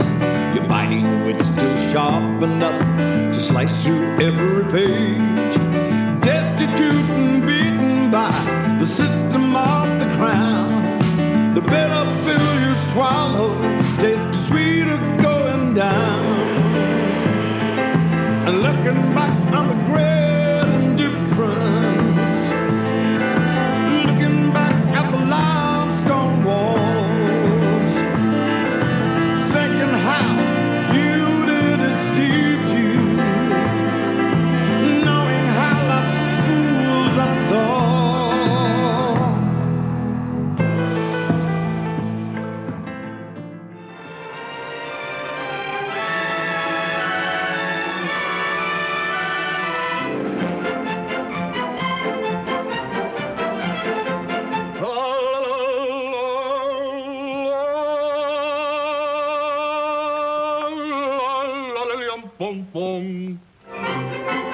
Seldom has the cinema united so many outstanding talents in a single motion picture. Here is the scintillating, immaculate wit of Oscar Wilde, brilliantly captured on the screen by the artistry of Anthony Asquith and a distinguished cast of stars. The moment Algernon first mentioned to me he had a friend called Ernest, I knew I was destined to love you. You really love me, Gwendolen? Michael Redgrave is the impetuous Jack Worthing. Joan Greenwood is adored, adoring Gwendolen. And Edith Evans, the outrageous, outraged Lady Bracknell. Miss Worthing! Michael Dennison is the gay, disarming Algernon Moncrief. And Margaret Rutherford, the preposterous Miss Prism. You do not seem to realize, dear doctor, that by persistently remaining single, a man converts himself into a permanent public temptation.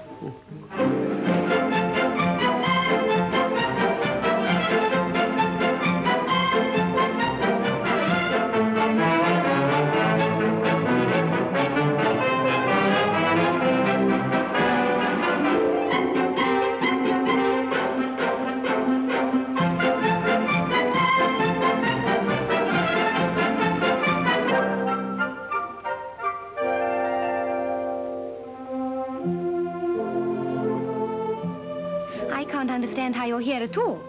Uncle Jack won't be back till Monday afternoon. That is a great disappointment. I am obliged to go up by the first train on Monday morning. I have a business appointment that I'm anxious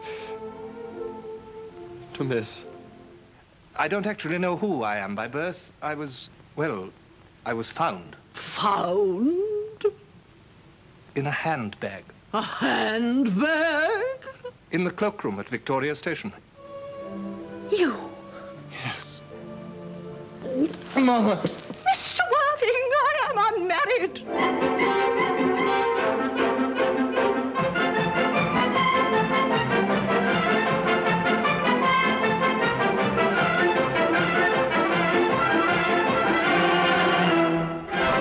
And we're back. This is the Criterion Creeps podcast, and tonight we're talking about The Importance of Being Earnest from 1952, directed by Anthony Asquith. The tagline, RJ, for this film, They don't come any wilder than Oscar Wilde's classic comedy of manners, morals, and morality. What does that mean? It doesn't come any wilder than that. What does that mean? It's going to be off the hook. I failed to see the connection here, Jared. Algernon Moncrief, Algie to his friends, is surprised to discover that his affluent friend, whom he knows as Ernest, is actually named Jack Worthing. Jack fabricated his alter ego in order to escape his country estate, where he takes care of his charge, Cecily Cardrew. Cecily believes that Ernest is Jack's wayward brother and is keen on his raffish lifestyle. What? Raffish. What does that mean? You'll have to ask Letterboxd. Okay. Algernon, seeing an opportunity, assumes Ernest's identity and sneaks off to woo Cecily. Cecily. Is that where they go in this movie? Cecily. That's her name on the estate. Did I even watch the same movie as you? Like, what? I sure what are we so. talking about here? Okay. Well, RJ. Yes. First up, the second part of the full title of the play, The Importance of Being Earnest, is a trivial comedy for serious people. What does that mean? Are you a serious person, RJ? I've been called worse things by better people. I also want to mention right now, my Chucklehead co-host RJ was supposed to read The Picture of Dorian Gray, but failed to do so. I think it's better that I didn't, because I fail to see the connection other than the author. But I think there will be a better time to read Dorian Gray. Okay. Will there not? When is League of Extraordinary Gentlemen in the Criterion? What spine number is that? It's going to be spine 1000. You just you just spoiled it. I spoiled it for everyone? Yeah. There's got to be a better time to watch Dorian Gray. Is there any other Oscar Wilde stuff in the Criterion? Like what do you think is going to be coming along? I don't know. Exactly. That's what I'm asking. Okay, well, the reason why I thought it was relevant is because that is the only thing of Wilde's that I've actually read, and I also consider it one of the best books I've ever read. That Oscar Wilde, RJ, I feel is a clever motherfucker. A what now? A clever motherfucker. Okay. Well, why don't I just read that book on my own time, and I can talk about it on the show? You could have. It's an easy read. It's real smooth. I didn't see it for the last month. Yeah. I couldn't get except for every week. Well, on the internet, that doesn't count. Yeah. Nothing counts on the internet, right? Yeah. I'll tell you what. I think that the only appropriate time for me to watch Dorian Gray would probably be the Monterey Pop Festival. Because I think that it goes hand in hand together. And that's not too far away. That's 2 months away. Oh, goddamn. Okay. So, my real introduction to Oscar Wilde was Picture of Dorian Gray, because beyond pop culture references to this Oscar Wilde character who gets brought up as amongst the great literary figures, was actually the Cerebus comic by Dave Sim, who's actually a character in that comic book series. There's a graphic novel in that series called Melmoth that recaps a fictional version of Oscar in the storyline, but also delves into the biographical detail and kind of the ill fate of Oscar Wilde in reality, which I don't know how familiar you are with Oscar Wilde's life. I'm familiar with quotes, yeah, and I know Oscar Wilde and Alexander Pope. I know that they are heavily mentioned in the Da Vinci Code, your favorite book and movie. One of them is, at least. No, I know Oscar Wilde a bit. Yeah. I read how his career and life was destroyed because of homosexuality. I've heard of the Victorian times not taking kindly to it and going to jail for being a degenerate. Still happens today, man. I know. They used to sterilize you for that 30 years ago. Yeah, there's some messed up things going on in this world still. So yeah, that's kind of just some very brief touching upon of things, I guess. When the original play actually debuted, the mother of the young man that Oscar Wilde was in a relationship with, was it Lord Alfred? His mother showed up basically to make a scene, here's your flowers, which are just rotten vegetables and fruits and stuff like that. And then she was blocked from coming in, and but yeah, word started getting around in the lofty world of the London scene about this debauched Dubliner, and yeah, then basically this play didn't get a whole lot of legs at the time, but is now regarded widely as a real as one of the great literary works. I've never read it before, so this was my first experience with it. And it's always weird because I feel when watching a play without having read it before is really tough. I find that even back in high school, it's always nice to have read the Shakespeare material before watching the movie, because you kind of know what the beats are. Do you think that's maybe why the teachers do that? I think it's, I think they do it so you learn to read and going through the prose and read it. Then you get to watch the movie version as a treat. Yeah, basically. Yeah. I think it's just padding actually watching the movies, but I get it. It's a real long, exhausting job being a school teacher. Mm-hmm.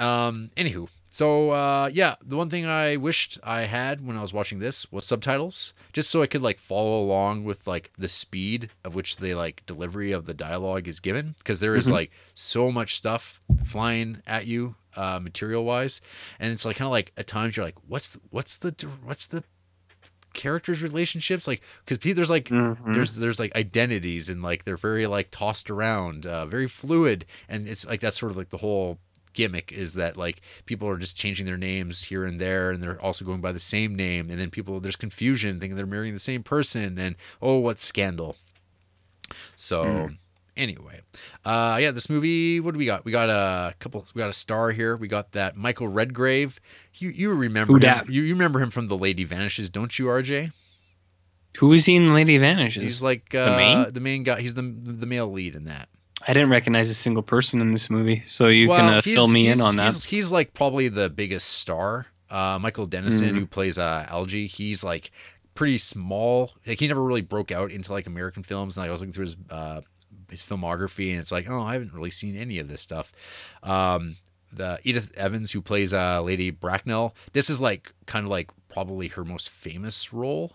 It's like probably like she's like kind of like the most iconic kind of character that came out of this, and like as far as performances and like a lot of performance, I think there's like a quote from like Ian McKellen saying like this, it's like one of like the like for like in British acting terms, it's like one of those like big roles that people always talk about, where it's like a Macbeth type deal.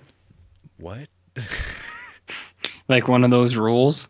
Well, that's the play. That's the Scottish play, RJ. That's but I mean the character Macbeth. Well, but it's like, but this is like this is an actress's performance of the character rather than the Lady Bracknell character being this iconic thing. Late Edith Evans' performance made it, as opposed to Macbeth. It's like, well, what did he play? It's like, no. He was the lead of Macbeth, Jared. But, I mean, yeah. I guess jumping ahead a little bit. The Lady Bracknell character, Edith Evans, in this, she is like the like portrait caricature of like the British elite snob, like horror show woman. Like she's perfect. Like she's absolutely everything you want in that character, packed in condensed. Because this person exists. These people still exist. If you go to Merrill, London, England, and travel around, you'll see these people still around. Because it's like, even though at one point they were young and probably hated these type of people, they grow up to be like this at some point, I'm sure. Anyway, so yeah, RJ, what are your thoughts on buttered bread and cucumber sandwiches? Was that your whole build-up? No. I was asking. That's one of my notes here. You know what? You never actually mentioned if you like this movie or not. Well, I'm not. But I don't I'm care, because I'm going to hit you with my opinion first. I'm not done yet, but I'm just asking. What do you think about buttered bread and cucumber sandwiches? Just buttered bread? Yeah, or either or both. Okay, well, actually, it's funny you mentioned, and I'm not making this up. I had as a snack last night 2 slices of bread with butter on them, and I actually salted it on top a little bit. And I know what you're saying. You salted buttered bread? And it's like, yes, because we buy the unsalted butter, and I like the graininess of that salt right on top. What kind of salt? It's that it's like the Costco brand rock salt that you crack on, like the shaker is a cracker. Oh. You know what I mean? It's like a pepper grinder, but for salt. Fresh salt. Fresh salt, baby. Is there anything better in the world than fresh salt? So I do like bread and butter. It's one of my favorite snacks. But do you fuck with cucumber sandwiches? Never. I do not fuck with that shit. I don't like cucumber sandwiches. I had it one time in my life. I see it in movies all the time. All the time, you say? All the time. Cucumber sandwiches. I don't know if it's a British thing or if it's like a pretentious thing, but I've seen it all over. When I was in China, everyone's like, you want to eat some cucumber sandwiches? I'm like, what the fuck are you talking about? What else is going to be in that sandwich? There's nothing. And then you ate it all. I didn't. You eat whatever you can eat, but you know. There you go. Okay, so movie directed by Anthony Asquith, who also directed one of our creep faves, Pygmalion. So this is like,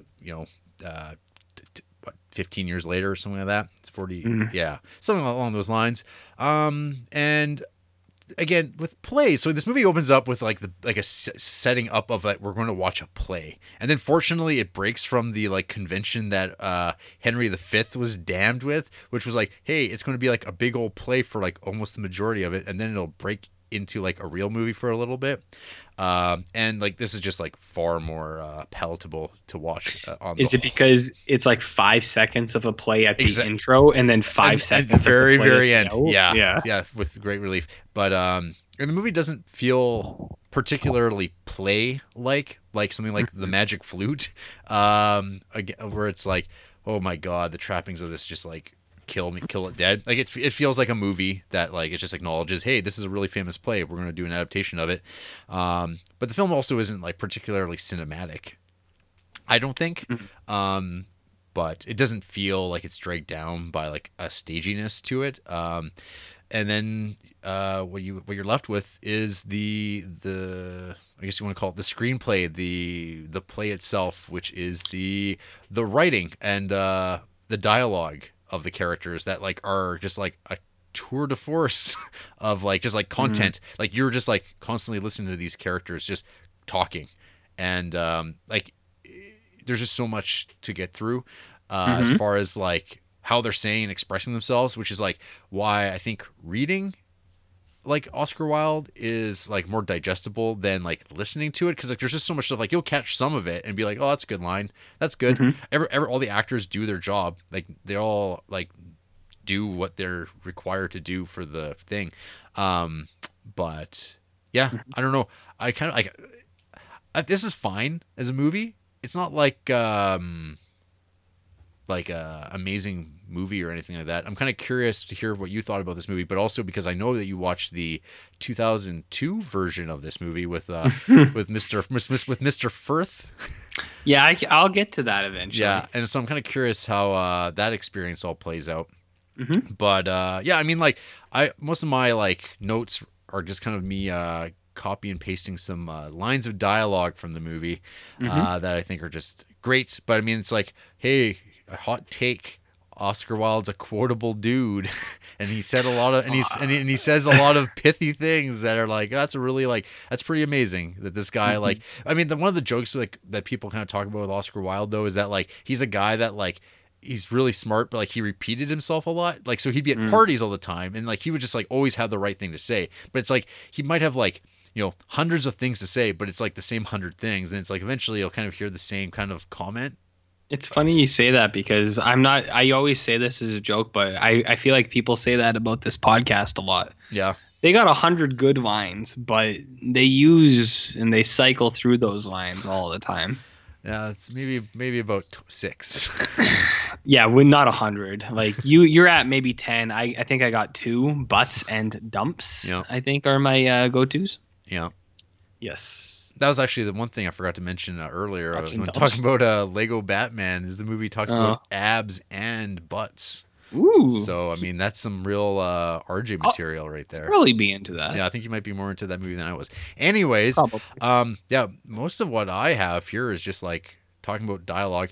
This is like kind of like this is the thing that didn't get brought up last week when we were talking about Royal Tenenbaums, because we all love that movie, but that's a comedy at the end of the day, and like that movie is like wonderful and easy to talk about, and it's one of those things where we've talked about with comedy where it's like it's hard to discuss in like a meaningful way, and here we are talking about a comedy play, and it's like, well, how do you talk about this thing if it's not like absolutely like speaking to you in a direct way?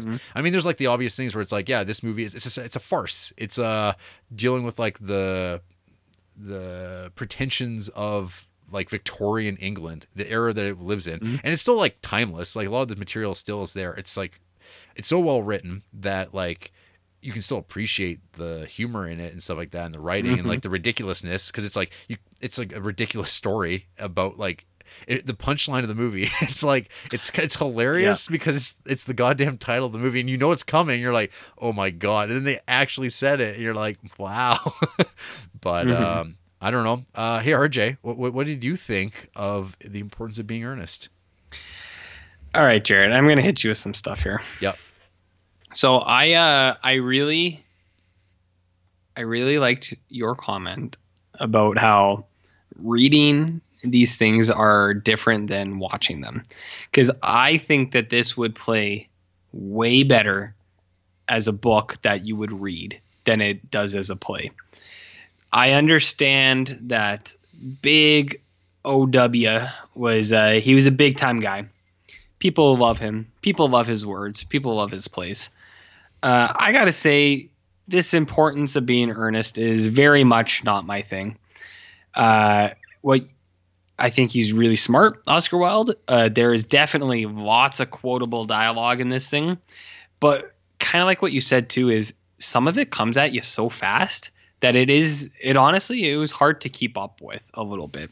Not like as a big dum-dum. It's like, I don't understand. I was like, it's a lot to take on.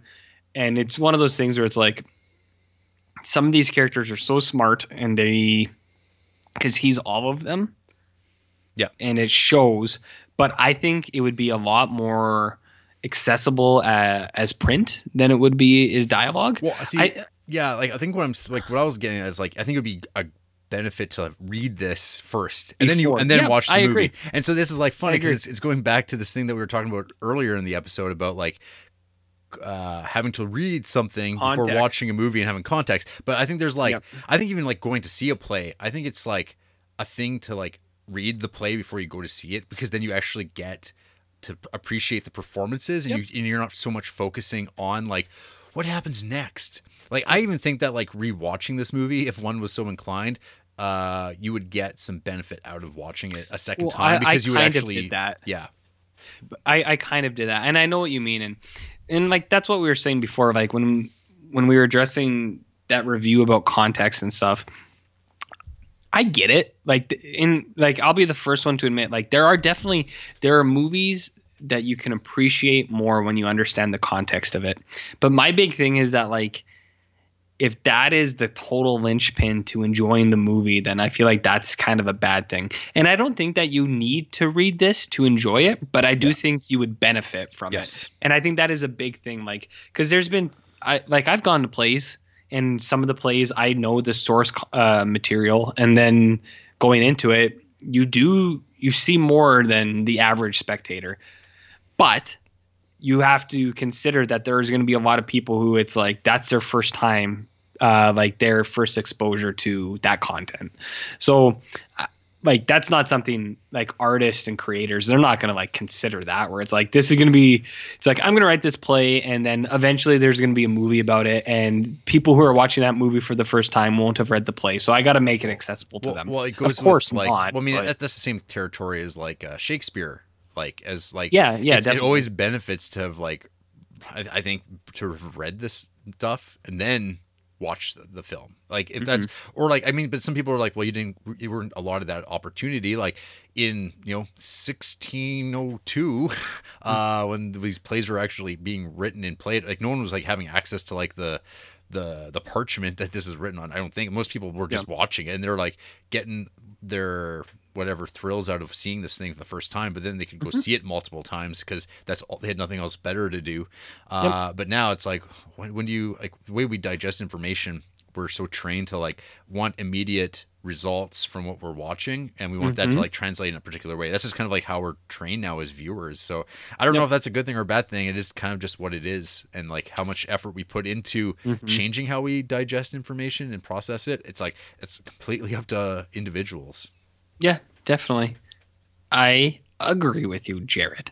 But anyways, I was just kind of saying that was my feeling throughout this thing. So I don't think it's bad. Like I think it's definitely a very well written play, because like I said, Oscar Wilde's super smart, and a lot like so much of his stuff is very quotable. I think my favorite was with that crotchety old lady, and she's talking to the guy, and she's like, who's your parents? And he's like, well, I don't have them. And she's like, to lose one parent is like a tragedy, to lose both is what does she say? She's like, that's, see, I'm already flubbing up his stuff, but she's just like, that's fuck, what is she? She like she hits him with a jab. She's like, that's just like irresponsible. Yeah, that sounds. It's something like that. Hold on, I'm gonna find it for you because let me throw out some here. I got it. Okay. To lose one parent, Mr. Worthing may be regarded as misfortune. To lose both looks like carelessness. There you go. So that was the one when I was watching. I was like, ooh, shit. I was like, that's pretty funny. So there's a lot of quotes like that, yeah, he was super smart and he really knew how to write. So I like all that stuff. But watching the movie, I was just, I don't know. I was just kind of not into it. And it's not, I was in a good mood. It was nothing like that. It wasn't one of those Nights at Cabiria. What is that? Nights of Cabiria deal where I was just like, fuck, I was in a bad mood and I couldn't enjoy that movie. Salty. It wasn't that. I put it on and I was like, let's see what it's like. And then I was like, yeah, I was like, this isn't going to be for me. My first note was, oh, good. Because there was watching the movie. Yeah. Oh, good. Because there was like people talking to each other in the setup. And I was like, oh, good. Nice. My timestamp, Jarrett, was 20 minutes. Because I was like, all right, where are we in this thing? And it was like 20 minutes out of 90. And I was like, whew. I was like, oh boy, this is not going to be for me. I think I did a little bit better. I think I was at like 35 minutes because I was kind of curious like about the pacing of the act structure because I knew it's a 3-act play and I was just kind of like curious when those moments hit and I was like okay and then like it's got about this much further to go because I think I had other things I had to do that afternoon and I was like okay we're doing good, this is going along and it feels like it's a serviceable film I think and it's like it's fine to watch. It goes by totally fine and like that's what I mean. I don't think it's a bad movie or anything. I didn't take anything from it and that's fine. Whatever. Some people might really like this and I don't hold anything against them, but I was just watching it and I was like, I'm not really into this. Like I get that it's like a satire. No, it's not a satire.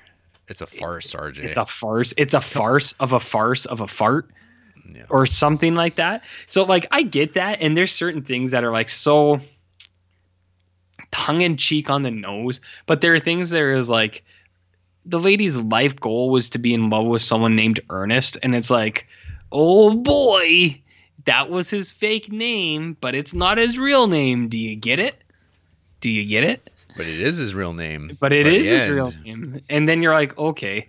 And then even like what you said, the like the real light bulb moment at the end, it's like I truly understand the importance of being earnest. I was like, that's the big gag. It's right up there with. But who are the real cannibals? I don't know who did it better, Cannibal Holocaust or Oscar Wilde. Who nailed the final line of a film better? Nobody knows. But well, I do. Oh well, you do. I gotta say though, I forgot to mention this at the start. I never knew what the importance of being earnest was about. Yeah, I mean, and I'm going to out myself here. No, I honestly didn't really know either. But it's a title that I've heard and a phrase that I've heard forever. Yep. Forever, just because that's how it is. It's so wildly popular. Yeah, it's an expression that like people use, and it sounds because it's very lofty, and that's kind of the idea. So I gotta be honest with you. I got a confession here. I know it's you don't know how to read. I don't know how to read. That is also true. But I know it's not this movie because I know that movie and I know what that movie is about. But when I always heard of importance of being earnest, I always associated it with a different movie. And I was always like, oh yeah, importance of being in earnest is like this movie. For some reason, and I don't know why. And that movie, Jarrett, was Weekend at Bernie's. Because for some reason, I thought importance of being earnest was about pretending that a dead guy was alive, and that dead guy was named Ernest, and there was some kind of morality lesson that you learn from pretending that people who are dead are alive. And I know that that's weird. Absurd. I know that that's wild, but this is I don't know. Is this a 90s upbringing? Like, what is this? There's like an Alfred Hitchcock movie, The Trouble with Harry, which is like kind of like what you're describing. where it's like you're confused about something. No, you think but it's like it's about having to get rid of a dead body, and it's like an inconvenience. And people keep having to like dump the body, and then someone else finds it, and then they have to get rid of it. Okay, that makes more sense. But so not at all. But not in the least. I don't know what it is. I always thought Importance of Being Earnest was Weekend at Bernie's, but the original for some reason. I don't know why. I really don't. I thought you were gonna throw it like you were like thinking this might be like a precursor to like Ernest Saves Christmas, and Ernest. Oh well, I know. Stupid. I know all about Ernest P. Worrell. Yeah. He's one of my most cherished idols. Mm-hmm. I love Ernest. Do you love Jim Varney? I love Jim Varney, man. He was the coolest. He was taken away from us too soon. True. Too soon. Ernest Scared Stupid is a very, very good movie, but we'll talk about that in Creeptober. So anyways, there were a few notes I had from this. One note was, so orphans are bad? ? I think they were shitting on orphans at some point. 100% orphans are a lot of garbage people apparently. I also wrote down big dick energy tea scene. So that tea scene with the ladies having tea is that was rad. Just a masterpiece of passive aggressive. But I love the payoff though of if you allow me to quote, "You have filled my tea with lumps of sugar, and though I asked most distinctly for bread and butter, you have given me cake. I am known for the gentleness of my disposition and the extraordinary sweetness of my nature, but I warn you, Miss Cardrew, you may go too far." Exactly. Yeah. Exactly. So I like those quotes, and that scene is really good. I couldn't help but think in that scene where I was like, I feel like if they did this now, Emily Blunt would be one of these characters. For sure. Almost certainly. It would be Emily Blunt. I'm sure she played it in high school or something. Probably. Yeah. So there was that. One quote that I may have misquoted here, but if the way I heard it, I thought it was really funny, was he said, he died. He exploded. Oh, yeah. And someone was like, exploded. And he's like, oh, yes. It was like, certainly so. And I was like, that's really funny. Exploded. I like that quite a bit. Yeah.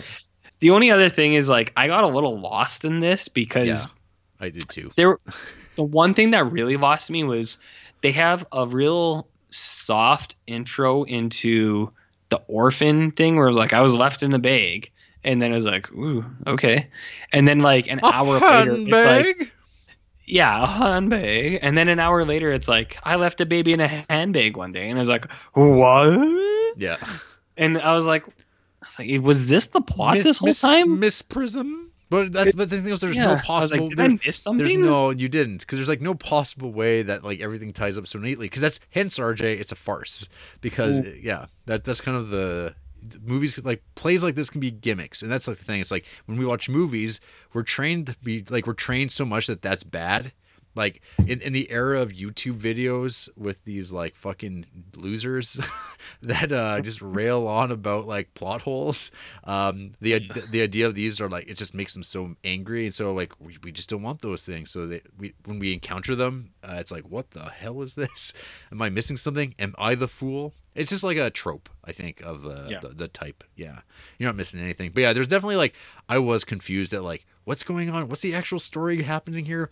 They're like, they're friends, and the guy's like pretending to be somebody else for some reason, and the other guy's going to go by his name. I'm like, this is never going to work, because they're going to find out. And sure enough, that they're outed. And then at the end of the day, they're like, well, okay, well, we're going to get Christianed, and then everything will be okay. And they're like, well, I mean, if they're willing to get Christianed, I mean, they must be good dudes. And then that's all it takes. Because again, farce. But this whole movie is like, if I could summarize it in one like symbolic thing, it would just be like the wah, wah.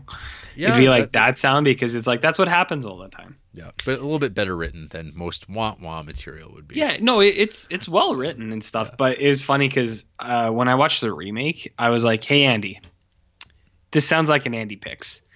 And she's like, what is it? I was like, two guys get entangled into their friends, but they use each other as secret identities, but not themselves.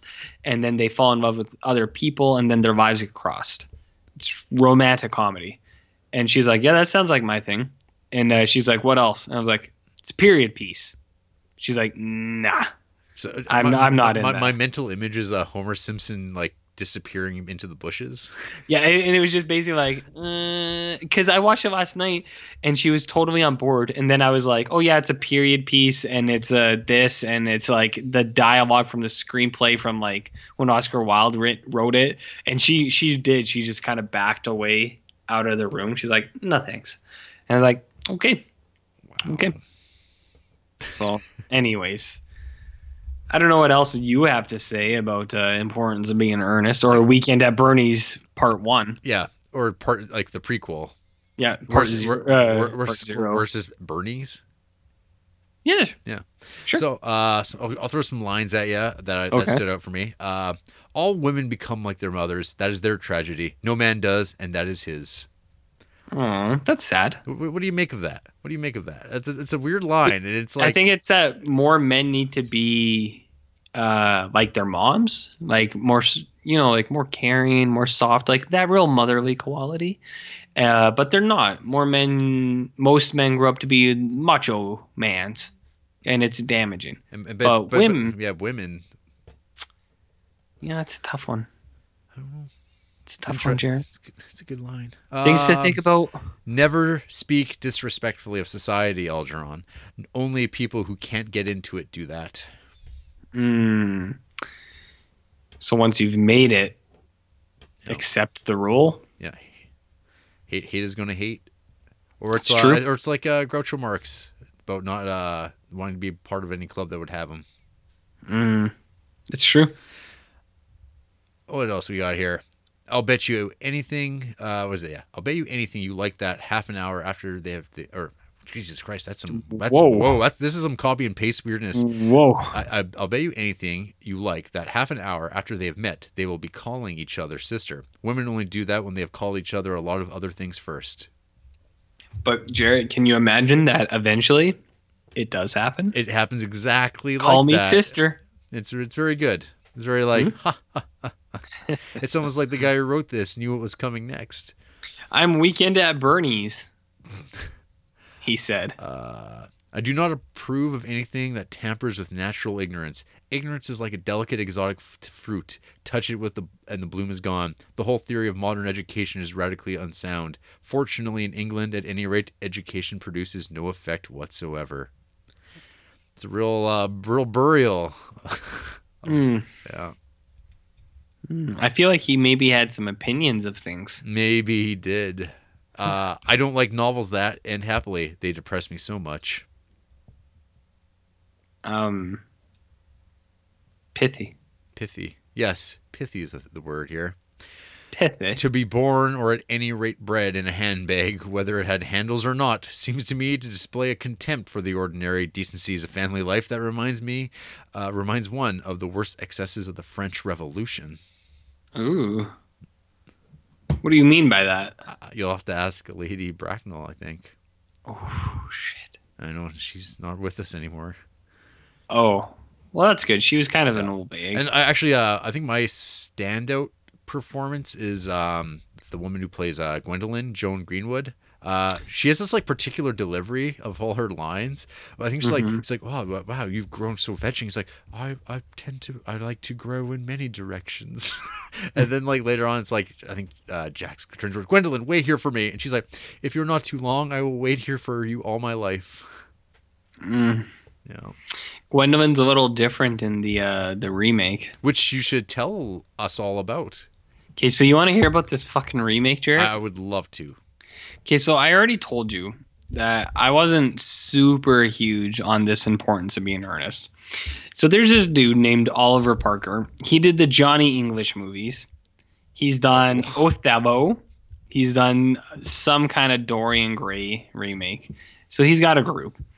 He made a 2002 remake of this thing with Colin Firth, Reese Witherspoon, Judi Dench as Miss Bracknell, Dame Judi Dench, Tom Wilkinson, and Frances O'Connor as Gwendolyn. She was in like The Conjuring and shit like that. She's a nice lady. And then there's the other guy, Rupert Everett, who is the top bill as Algernon, who I've never seen before. Oh, he was the bad guy in Inspector Gadget 2. Yeah, you don't know Rupert Everett? Man, I don't know. I've even heard of that guy. I don't know him. So, anyways, it's basically a total straight remake of this because it's the full script. It's just the normal screenplay. It's another production of it. Yep, and it is a period piece, so it's 1890s. Yeah. But Jarrett, they do add some 2000s flair to this thing. The one thing I read is that the film brings in some elements that were edited out of the original play. How would they know that though? Well, because there's he wrote stuff down. Oh, okay. And so they apparently, but who knows what they changed up to flare it up, but apparently they did modify. There's some things that were brought in this time as around. An unknowing viewer, the things that were modified seemed like 2000s editions. So the biggest one was when they confront the lady about the handbag, the orphan in the handbag, there's a chase scene. The lady runs away and it's played up like an action thing. She's taken off and is where did she go? We gotta get her. And they're running after her. And I was what is this? How long does that scene go on for?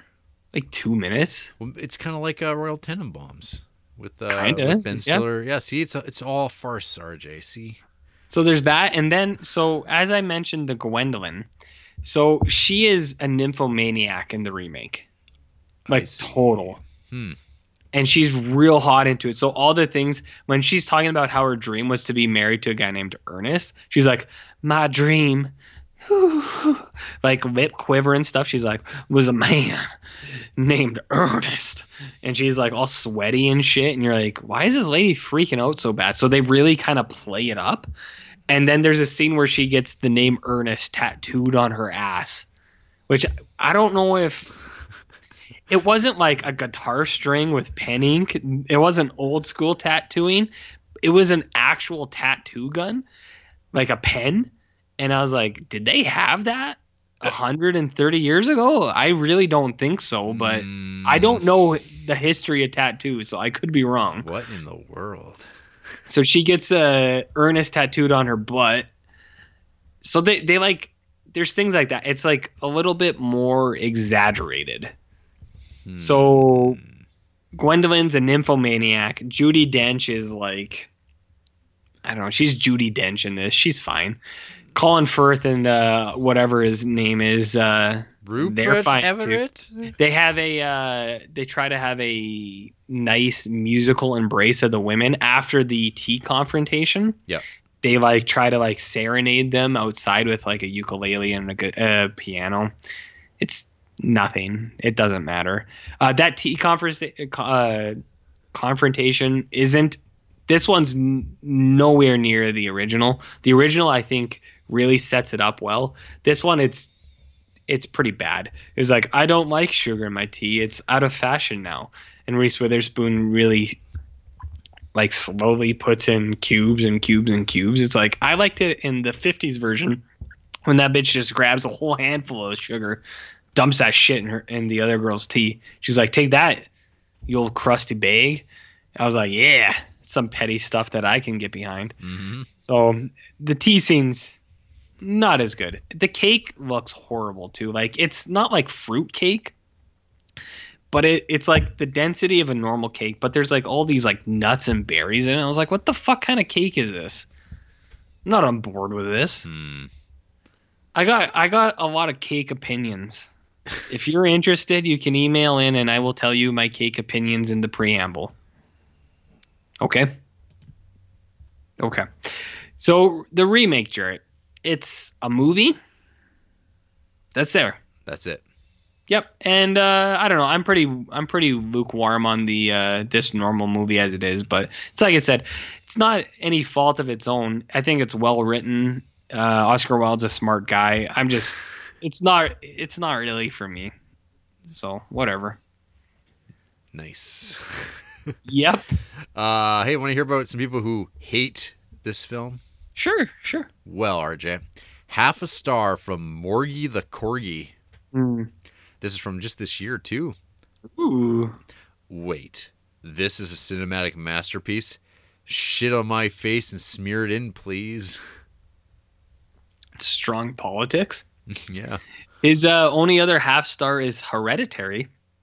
But his favorite films include The Godfather Part 2, Perks of Being a Wallflower, The Pursuit of Happiness with your buddy Will Smith, and the new movie My Friend Dahmer from 2 years ago. Other 5-star affairs include movies that no one cares about. Cool. We got Fight Club, Star is Born, whatever. Cool. I don't know if anyone was calling this one a cinematic masterpiece. As we've learned, I've never heard that. Just because it's in the Criterion doesn't mean it's a masterpiece. That's for sure. Casper L, 1.5 stars. Dated. It's a faithful adaptation, but I don't like the play either. Hey, guess what trend we've seen this week? Guess what else Casper L's favorite movie is? Or that's not how you phrase that. Guess what Casper L also has as a favorite movie? Fight Club. Fight Club. You got it, baby. Also, City of God, Primer, and Mulholland Drive. So my feeling is that this person is maybe 20 years old and they're making their rounds through big popular movies. They also gave 5 stars to fucking Call Me by Your Name. And like, I don't know, lots of Criterions. They could be listening to this. So if they are, Call Me by Your Name is not a 5-star movie. Neither is Boyhood. Come on, guys. And finally, Deborah Hart, 2 stars. I only watched 1/3 of the movie, but I'm never going to finish it. Reading the play twice is enough entertainment for me, but it's still a cute little movie that portrays the play nicely. So, more overlap, not the same as last time. Favorite films include Call Me by Your Name, a movie that is not good. Little Miss Sunshine, that's a good show. Blue Jay, I don't know what that is. Stuck in Love with your favorite actor, Jarrett, Greg Kinnear. That movie's okay. It features a cameo from Mr. Stephen King. But other 5-star affairs include 3 Billboards, Jeff Who Lives at Home. That's a horrible fucking movie. Oh, yeah. That movie is not good, you guys. Heathers, 5 stars? Come on. Quiet Place. Fucking... whatever. These are the Hot Moose 5 stars. Not even worth talking about. Yeah. They're crazy, these things. But Call Me by Your Name and Fight Club apparently are the fans who hate this thing. Well, there you have it. Mm-hmm. So yeah, I'd say that your mileage may vary with this film. I don't think there's anything that like jumps out at me as far as like, whoa, you got to go out of your way to watch this.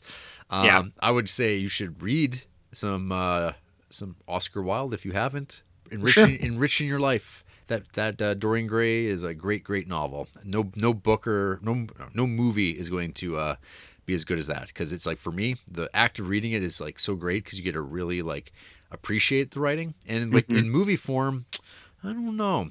I mean, I'm not a big fan of plays like as like a drama like I just can't take it. I can't handle people's acting in real life. It's often the worst. I've gone to a couple. How do you rate plays? So the last one I went to was a university production of Stephen King's Carrie. Oh. It was a musical, Jarrett. Uh-huh.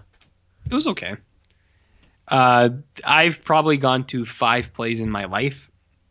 A couple of them were mandatory through school events, and some of them are not very good.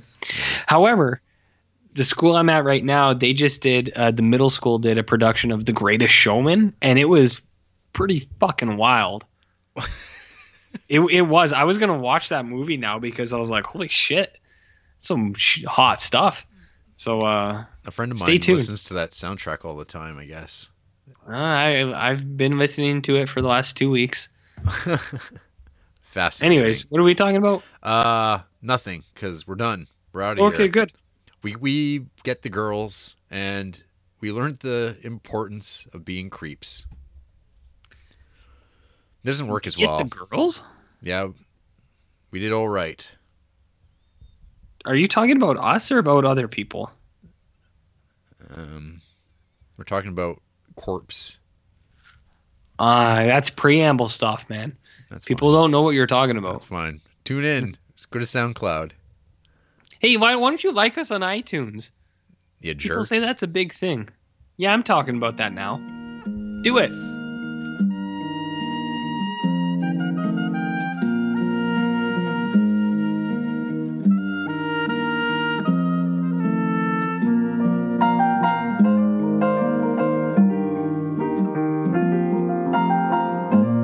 Ever seen a blind man cross the road, trying to make the other side?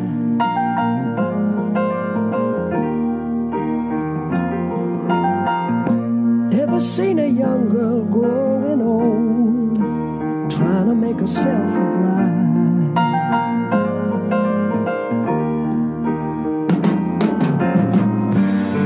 So what becomes of you, my love, when they have finally stripped you of the handbags and the glad rags that your granddad had to sweat so you could buy?